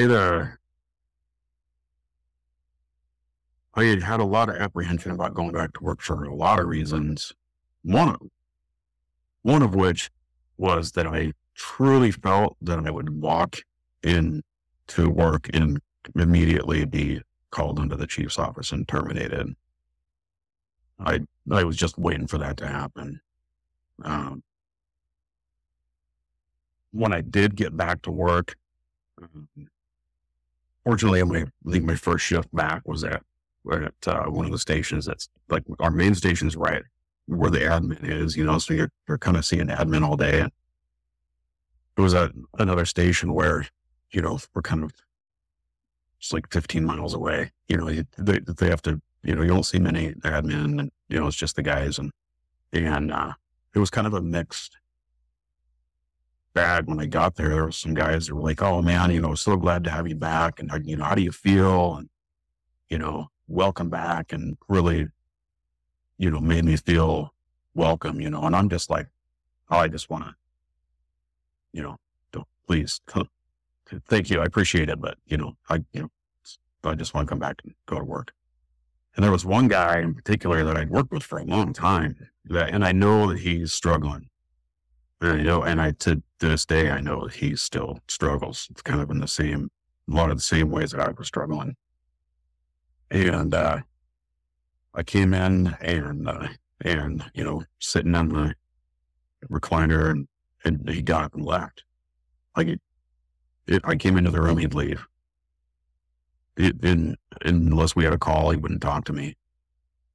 That really hurt my feelings. And I had some guys that was the case, and I know that some of it was, I know now that for the most part, like those guys that fell into that category had nothing to do with me, had absolutely nothing to do with me. But at the time, I was like, well, okay, this is what happens when you show weakness. And now I'm the pariah, but I know that for them, it was probably kind of like looking in the mirror and, they were scared. And so I know that, but it was such a hard thing coming back. Like when I did go, when I got back, I didn't hear anything from, I expected that I would have to come back and sit down with human resources and I didn't know what paperwork I was going to have to do. I didn't know if they were going to have to send me someplace to do an evaluation, would be, my fit to even come back, or, am I going to get fired, or, am I going to have to take make up a bunch of training, all this, was there, stuff that I missed that I'm going to have to catch up on. And I didn't hear anything, not a word, not an email. And when I did work up at the main station, being right there in the mix of the admin, never saw a single person from the office. For maybe a couple weeks, I saw one chief one day where he was walking through the station. I was walking the other way. We had to pass each other, and he's like, "Oh, glad to have you back." And he just kept on going, "Oh, how are you? Okay. Yeah. Okay, good. Glad to have you back. Good job." And kind of kept on going. And I'm just all day, every day, I'm just waiting for a call to the office, or I'm waiting for one of the guys on the executive board from the local to show up in their personal vehicle, because they're going to have to represent me in the chief's office because I'm getting terminated. And, yeah, it was not a welcome, it was not a welcome return. And I was getting now I was just terrified of going on calls, absolutely terrified of going on calls. I had gone, even just on routine medical calls, I would have such a hard time talking to people talking to the patient's family, whatever, talking on the radio, and just like stuttering a lot. And I was just terrified, absolutely terrified. And I had also, so what I had found out after I got back, one of the guys, and again, it's like, I don't know why you had to tell me this, but I think you doing, thought it was the right thing to do. But so like that day, or like on that Friday, the 26th of October, when, I guess when my wife had called and talked to the guys at my work about what was going on. And so that one captain, he, that cornered me there on the Saturday morning when I came in. He was working that day, and he'd go over to the chief's office, and he's like, hey, Dave's having some real serious problems, and he's probably going to need to be gone for a while to go get some help. And I wasn't in the room, but I've heard from a couple people who pretty good sources, and it seems like this is probably something that happened, because I think it did get brought to the attention of the board at one point, commissioners at one point, and now the chief is like, I guess he was kind of pissed off that I was going to have to go take some time off, and he's like, I wish he would have just pulled the trigger. Jesus. I wish he would have just pulled the trigger and done us all a favor. And when I heard that,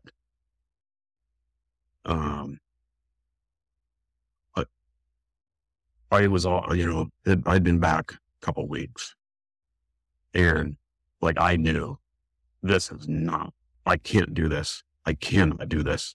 And my wife and everybody was like, and I had a counselor that I was seeing here, when I got back, who, she had had a lot of experience working with first responders. Everybody that was close to me, and my wife and my counselor, are telling me, like, you're worse now than you were before you left.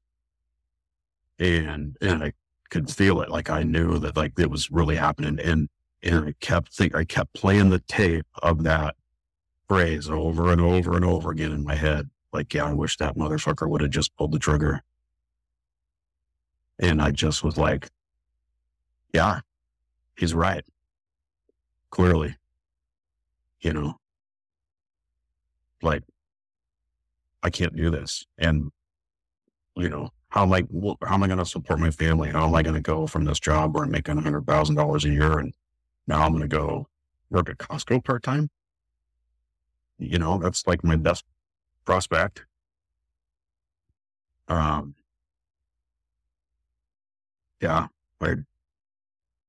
So one of the guys that I knew, when I got to Deer Hollow, there was one guy that I connected with, prior to me going to Deer Hollow. There was a guy from another agency who had committed suicide from, he was being, he was off work for job-related PTSD, and he was actually going to go to the same place I went. And there was a guy there when I got there that I had recognized, that maybe we had done some training classes or something together. And anyway, talking, we knew a bunch of the same people, and he knew this guy that had taken his life, and kind of like, he knew he was coming, because they kind of were going to be there about the same time. And he just got there a little bit earlier, and he was waiting for him. And he was asking me if I knew anything about it. And it's like, yeah, I knew the guy. He was like one of the guys that one of my buddies, they were close friends. And I went to the funeral. It was a full fire service line of duty funeral. And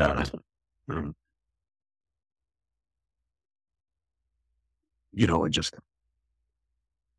kind of bonded with this guy over that and talking to him about that. And anyway, I knew because he left before I did. I knew that because he had talked about he was going to file an LI claim, a workers' comp claim. And it was recommended to him that he talk to this certain attorney that had actually previously had worked for the AG's office in Washington. He wrote the presumptive PTSD logs, so he's pretty dialed in with that stuff. And so I had that in the back of my mind, and it was just like, I have to be done. I have to quit this job, otherwise I'm gonna eat a bullet. Absolutely, no doubt about it. I'm, no doubt about it. And I know that I'm worse than before I left. And so I went down to the hospital. I was trying to find a form to fill out a claim or the labor and industries claim to a workers' comp agreement. And the only thing I could find was like if you hurt your back or something, there's a form you fill out. And so I went down to the hospital and asked for on the job injury form, because I knew that's, they had them down there, and talked to one of the admitting people that I knew, and she gave one to me and I brought it home. Like, there's nowhere in here to, like, I didn't hurt my back or twist an ankle or, tear my shoulder. Like, there's nothing on here for this. Like this, I filled it out the best that I could, and I was going to send it in, but I was just like, now this is not, the application's not even complete. I don't even know what to do. So I called this guy. They said, hey, did you ever end up filing a LI claim? And he said, yeah. And I said, how in the world did you even manage to get through that? And he said, well, that lawyer that I was telling you about, I called him and he took care of it for me. So I called them, and they helped me out right away and helped me just, do what I needed to do. And they had a couple of physicians. I had to go see a psychiatrist, and they had a couple people that there was like, I think one, maybe two people in the whole state that even did this, and they were both hours, a couple hours away from me. And one guy was in like maybe Vancouver, and this other guy was in Olympia. And they said the guy in Olympia, he's kind of the only guy that really does this. First of all, like, there's a one guy in Vancouver, but it's not really his specialty, but he can kind of, he can kind of figure it out. But the guy in Olympia, and this was before COVID, he's like, they said he does video appointments. So the first one you have to do in person, a couple hours, but after that, like I was going to have to see her multiple times a week for the first little bit. And like, he's just, he does by video. So perfect. No, that's a no-brainer. So I went up, saw him, and he helped me fill out the forms and got all the forms submitted. That was like on a Monday or Tuesday. And by Friday, my claim had been approved. And he took me off work immediately. He's like, you're done taking you off work. You're off work for at least a month. And then by the time that appointment happened, and by the time I had to go back to work, it was like my claim had already been approved. So I went in, called up the captain that was working that day. He was like, hey, I'm taking off work, and I need to go in and let the chief know that I'm going to be gone for at least a month, because I've been taking off work, and I'm probably going to file an LMI claim. And I didn't even know what that meant. I thought that it meant that I'd be off for 6 months or something while I got more help. But went into the chief's office and didn't really want to say much. I just said, I've been taken off work by my doctor, and for at least the next month, I don't really know anything beyond that. Here's the paperwork, and if you have any questions, don't call me, call my attorney. And that was pretty much it. That was the last time I was at work. I was on sick leave for a year after that. The nice thing is being there so long, I had enough sick leave that I was able to go to treatment or, be gone for a month and a half, and then be on sick leave for a year after that. And then they didn't have to keep me after a year. So like a year and a day, that was it. I was done. And then I was still on workers' comp, still on Illinois, and I got to the point where I was able to be retrained. And they paid for me to go to school, and I chose welding and fabrication. And now I'm retired and got my own welding and fabrication business. How's that going? Oh man, it's I got what I wished for. I'm busy. Yeah. I'm so busy. Like I said earlier, I'm busier now than I ever was when I was working. Yeah. Describe that busy compared to the fire department busy. Oh man, first of all, I walk about 20 feet to go to work. I'm working out in my garage. That's why the electricians are here. I needed more power out there to run my welders and stuff. And so I don't have to commute anywhere. And that's nice because, when I was in school, I was going to school Monday through Friday all day and having weekends off. Like, how in the world does anybody get anything done? Like you're telling me I only have Saturday and Sunday to do stuff? Like, how? That is not possible. That can't be done. This is ridiculous. And so now, I even though I'm busy and I'm working, if I need to take a couple hours to, do something, run an errand around the house or for the house, whatever I can, and get a little bit more freedom working for myself. But I'm so busy. I get a little bit overwhelmed sometimes. Looking at all of the stuff that I have to do yet to do. And, but I love it. I absolutely love it. Like, I'm getting paid to do something that I would probably, be doing as a hobby anyway. So I love making stuff. I mean, I am the happiest and most content when I'm making something, and that's what I get to do. And I get to do cool stuff, like the stuff that I want to do. So that's work. How are you taking care of yourself outside of that? How are you maintaining mental health, sobriety, all of it? Yeah. I mean, that's a full-time job, basically.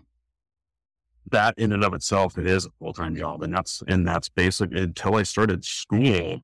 I was off for a year and a half, maybe closer to, maybe a year and a half before I started school. And that was my full-time job. That was absolutely, it did take up, a full-time schedule to do that, to take care of myself. And,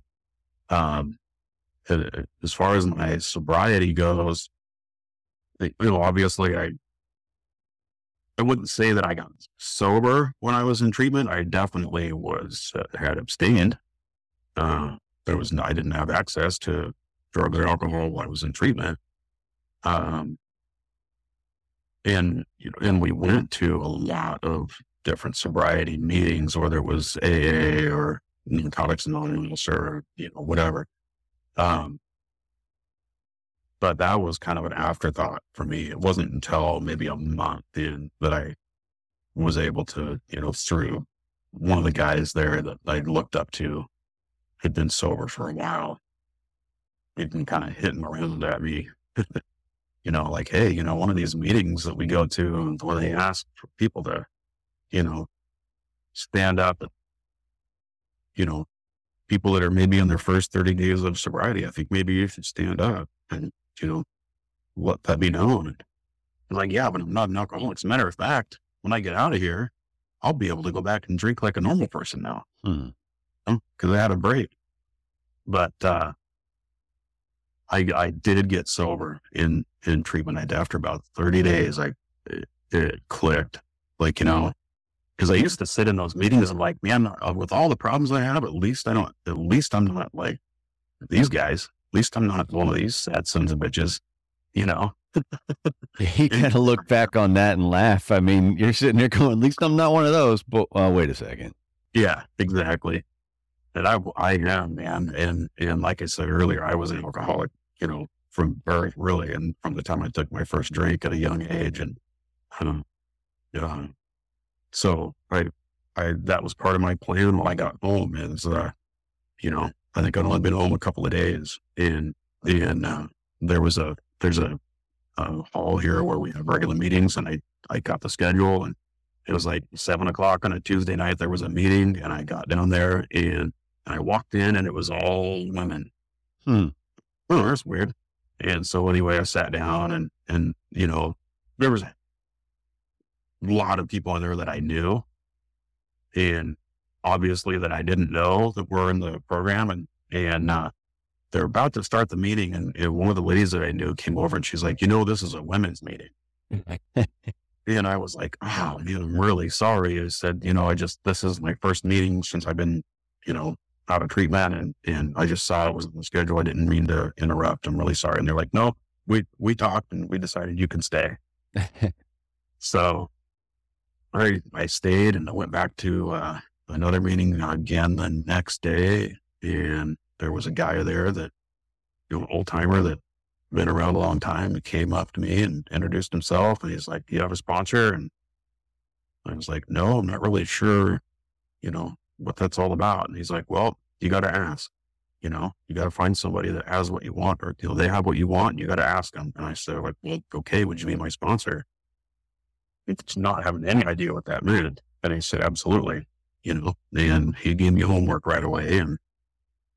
And I worked with him going through all of the steps and of AA, and it's become a very, very, very important part of my life. And he told me early on that anything that I put in front of my recovery, whether it's my sobriety or my mental health and the outside issues and call, he said, anything you put in front of that, you will lose.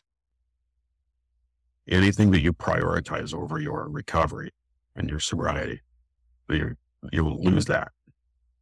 So that has to be the priority in your life, your sobriety and your recovery. I took that seriously. And so for like that first year and a half, multiple AA meetings throughout the week, either in person or over Zoom. I got really heavily involved in the recovery meetings through the IFF. And that's how we introduced here. Talk a little bit about the IFF recovery meetings. How do those work for you guys? So I think that they had been going on for a couple of months when I went to my first meeting, and it was actually hosted by Toronto Fire Department, their recovery group. It was during COVID, in-person meetings were shut down, and so it was kind of like there were guys in the union that saw a need. Like there's a lot of people in recovery that belong to this union, and most of the in-person meetings have been shut down. And, we got to figure out a way to keep meeting. And so there was a couple of guys that made it happen. And at that time, I want to say that there was like 4 or 5 meetings a week. And the way that I got connected was, I don't even remember how I heard about it. I think it was one of the guys that I'd gone to treatment with that had said something about, hey, have you heard about these IFF meetings? So I, checked them out. And just, if you go to the IFF website on their behavioral health section, there'll be a link to attend the meetings. There's one on every Friday morning at 9:00 Pacific, and so noon Eastern. And then on Sundays, it'll be 2:00 my time, 5:00 Eastern, where it's just like any other kind of Zoom meeting like you and I are having right now. But it's just, it's like all union members or former members, active and retired, that get together to have a supportive space to, to be in, recovery and sobriety with brothers and sisters in the union. And we embrace all pathways. It doesn't have to be AA or Narcotics Anonymous or whatever. There's multiple different pathways to recovery out there, and it's an all-inclusive space. So, there's one person that hosts the meeting, and that is like the chair of the meeting, and kind of sets the topic for the day, and kind of, moderates the meeting. And, it might just be like, there's a topic and everybody just kind of talks about how they relate to that topic. And then, could be a speaker meeting where they, will have somebody come in that tells their story for like 20, 30 minutes. And then, maybe time for discussion afterwards. But then typically the meeting lasts about an hour. And then when the meeting's over, then everybody just kind of sticks around and bullshits. Like I've got, like our mutual friend, I met him. I've never met him in person, but, I've been in these meetings with him for a couple of years now. And I watched him get sober in these meetings. There's people that have come in never having been to a in-person meeting just because of COVID, and they've maintained long-term sobriety through these meetings. And like, it's people from all over the United States and Canada, and we've got kind of a core group that has been around for a while, and lots of newcomers kind of come and go, but it's just a great space. We're down to 2 meetings a week now, just because in-person meetings are going again. Right. Attendance has kind of fallen off a little bit, but and that's available to anybody in the union, correct? Absolutely. Yep. There's no dues or fees, and there's no membership. You just, if you are a member of the union, and I think we've even had partners and spouses. And if typically what happens is we'll get people that come in 1 to 2 camps. People that are coming in that they've already been in long term, or they've already been sober, or they're they kind of have an idea what they're getting into. They've got a little bit of experience in sobriety in one form or another, and show up that way. There's another group of people that are like, hey, I think I have a problem. I don't really know. I feel like I might have a problem, or people telling me that I have a problem. I came here just to kind of see. It's like, what do you guys think? Do I have a problem? Typically, it's like, if you have to ask that question, then yeah, there's an issue. Yeah. You're in the right place. You've got the right idea. Yeah, exactly. But like I said, I've seen a lot of people that have had their lives completely turned around through this program. It is absolutely amazing. It is absolutely amazing. So you're in recovery. You're retired. Mm-hmm. Quote unquote retired. You've been to school, you've been retrained, you've got a new business. I mean, yeah, things seem pretty good for you right now. Yeah. I was talking to, one of the folks that I was in treatment with, and seems like our paths have been kind of, pretty parallel throughout the whole process. And we were talking the other day about how, like, never in a million years would I have thought that this is where I'd be in life right now. I mean, honestly, I didn't think I'd live this long. Truly. Right. But man, I always think, if I can go back and, like, if I would have known everything then that I know now, would I have done something different? If I would have known, in high school how badass it is to be a welder and fabricator, would I have done that instead? I don't know. I don't think I would have. I think my path would have been the same, but it just would have hopefully gone differently. But just because I'm sober and just because I, have, just because everything's going well right now doesn't mean that, life doesn't still happen. Right. But just what it does mean is that I have the tools to be able to deal with them better now. It's not perfect. I'm not cured. I'm not I'm not in remission. I still have the same issues, but today I have the tools to be able to deal with them a lot better. And 75% of the time I do pretty good. 25% of the time I can still get kind of derailed. And, but the thing is, it doesn't hijack me for days and days at a time anymore. I can usually recover pretty quick, now. There's a one sentence you ended your narrative with when you sent it back to me, and it's about, how you start and how you end your days. Yeah. And I think it's kind of a big thing. I mean, the first thing you start your day with is your recovery, correct? Yeah. And that's that's the last thing you address at night is what you say is your recovery. So how do you do that? How do you start your day with your recovery? How do you finish your day with your recovery? What does that mean? So it's just kind of in the morning, this kind of a timing thing. Typically my wife gets up pretty early to get ready to go to work, and she's out the door usually by 7:30. So, and if the I've got 4 kids,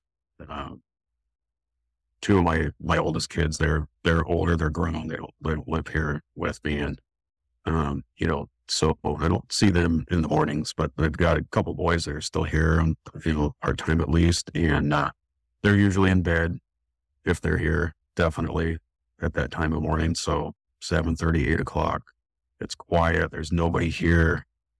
Then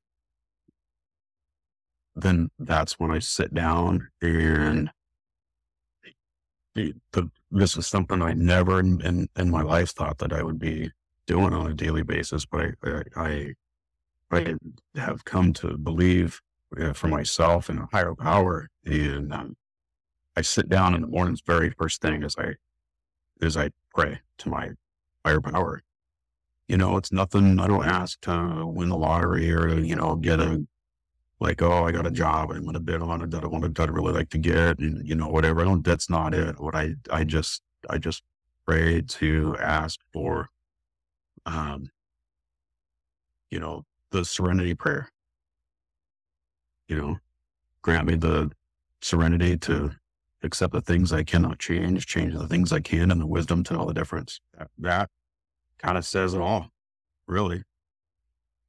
And I really think about that, and a lot of times, I'll have a AA meeting or something, whether it's the IFF or whatever, in the morning, where I'll read some kind of recovery literature. And then at night, when everybody else because I stay up a little bit later than everybody else, or at least I'm by myself later on the evenings, and I'll kind of do the same thing in reverse, and just kind of review my day and where did I screw up today? What did I say to, it's kind of like taking a personal inventory and be like, all right, what did I do today? Where I need to be better, and I'm not always perfect at it. Just because I have these thoughts doesn't mean that they're always turned into action, but at least I'm thinking about it, and it's kind of one of those things. It's like, you fake it till you make it. And the more that I think about it, the more that I have those thought processes, the more I'm finding that it actually does turn into action more often than these days. And, so yeah, to me, it's really, really important to start every day with that quiet time of reflection and prayer and meditation. And then, at the end of the day, kind of going back over that inventory, do is there an area where I need to, continue to work on improving? Did I really screw up bad today? Do I really owe somebody an apology? Like, do I have to make an amends to somebody? Maybe first thing in the morning, or do I just need to make sure that I check myself on certain behaviors and just learn to, improve? And, that's a process that we can all do, whether we're in recovery, whether we've been to any kind of therapy or inpatient or any of that. It's something that we can all do morning and night, is to kind of touch base with ourselves, basically check in with yourself, make sure where you're at before you go to bed, check in, see what the day was like. Did I have any major fuck ups along the way? Can I correct something, or can I talk to somebody the next day and say, hey, this is what's going on? Yeah. And it's a solid piece of advice, whether, like I said, whether you're in recovery or not. Absolutely. So we've been going for a while now. So we're going on 2.5 hours of recording. So let's let's talk about my last. Well, we can all. Well, you got me listening. So let's talk about my last two questions. I always ask my guests about an everyday carry, something you carry each day that you leave home, you feel naked without, even though you're not really leaving home to go to work, but you know what I'm saying? Yeah. I'm an everyday carry nerd, man. It's like, always kind of be like, I always have to think in my mind, it's like a security blanket. I have to be prepared for, at least the minimum amount of whatever might happen. So I always wear shoes that have good soles and that can be laced up in case I have to run or hike, I always have my Leatherman, always, like that. I've had that same Leatherman for over 20 years, and I always have my Leatherman. And, usually a pocket knife. I always have my phone, and I usually wear kind of like super low profile cargo pants. Like, they don't really look like cargo pants, but they've got, kind of like tight pockets on the side. So I always have like a little pad of paper and a little pen, a flashlight, a lighter, and a little, fire starter. Mm-hmm. That's like minimum, absolute minimum, keys, wallet. And then I carry some other things that, I've got my belt that it's like inside the belt's like a little hidden compartment. So, I've got, just a little bit of cash and, little saw, like a little cable saw, and handcuff keys, stuff like that in case I ever get kidnapped. And so you feel like you're at a threat to be kidnapped any moment? Well, there's a lot of jealous husbands out there. So what about a book, my friend? What about a book? What have you read lately, or what stands out to you as something you feel like you want to share with an audience? In listening to some of your other podcasts, this is a question that I had to think about, and then it just because I read a lot, and there's so many books that I could recommend, but I have to be honest and say that the one book that has had the single most amount of influence over me in my life is the book Alcoholics Anonymous. Okay. It's the first 164 pages of the book are, like we had touched on earlier. You don't have to be in recovery. You don't have to be in a program of recovery or sobriety to kind of practice these principles. It is like a manual. It's like a textbook for life, really. The 12 steps and 12 traditions to Alcoholics Anonymous, which is my program for sobriety. Like, you could easily apply any of those steps, any of those principles to your everyday life. Absolutely. Absolutely. It's a wonderful book. Well, then we'll link that in the show notes. One of the things I've been very poor about is keeping up with my show notes. So I need to get my ass in gear and focus on some of that stuff. Hey, Yeah. David, this has been amazing. Thanks for the conversation. Thank you. Thanks for having me. Yeah, this has been amazing. It just, somebody out there is going to need to hear at least something that one either you or I had said, and that's what it's all about for me. It's like I'm done hiding and done pretending that everything's all hunky dory, and people need to hear this because somebody's related to something. I need to reach out to our mutual friend because he's back in the county. He's back in my area right now. Know. So I got to reach out to him. I haven't seen him since he's been back, but we talked on the phone and we talked about meeting up, and we need to get a lunch, and once he's out of that EMT class he has to retake, we'll grab a lunch. Yeah, talk about being able to go back in time, knowing everything then that or that now. He gets to do it. He gets to do it. So we'll see how it goes. I'm rooting for him, obviously. Me too. So, well, sir, go enjoy the rest of your day. I appreciate the conversation. This one will be out pretty soon, so I'll let you know. So that sounds good. I appreciate it, brother. It's been awesome getting to talk to you and getting to know you. Well, stay in touch. Don't be a stranger. Yeah, absolutely. I got your number. Yeah, you do the same. All right, man. Take care. Take it easy. All right, we're out. Thanks for listening to another episode of The Things We All Carry. Head over to the website, thethingsweallcarry.com, for show notes, resources, and to sign up for the newsletter. Until next week, take care of yourselves and remember to check in on each other.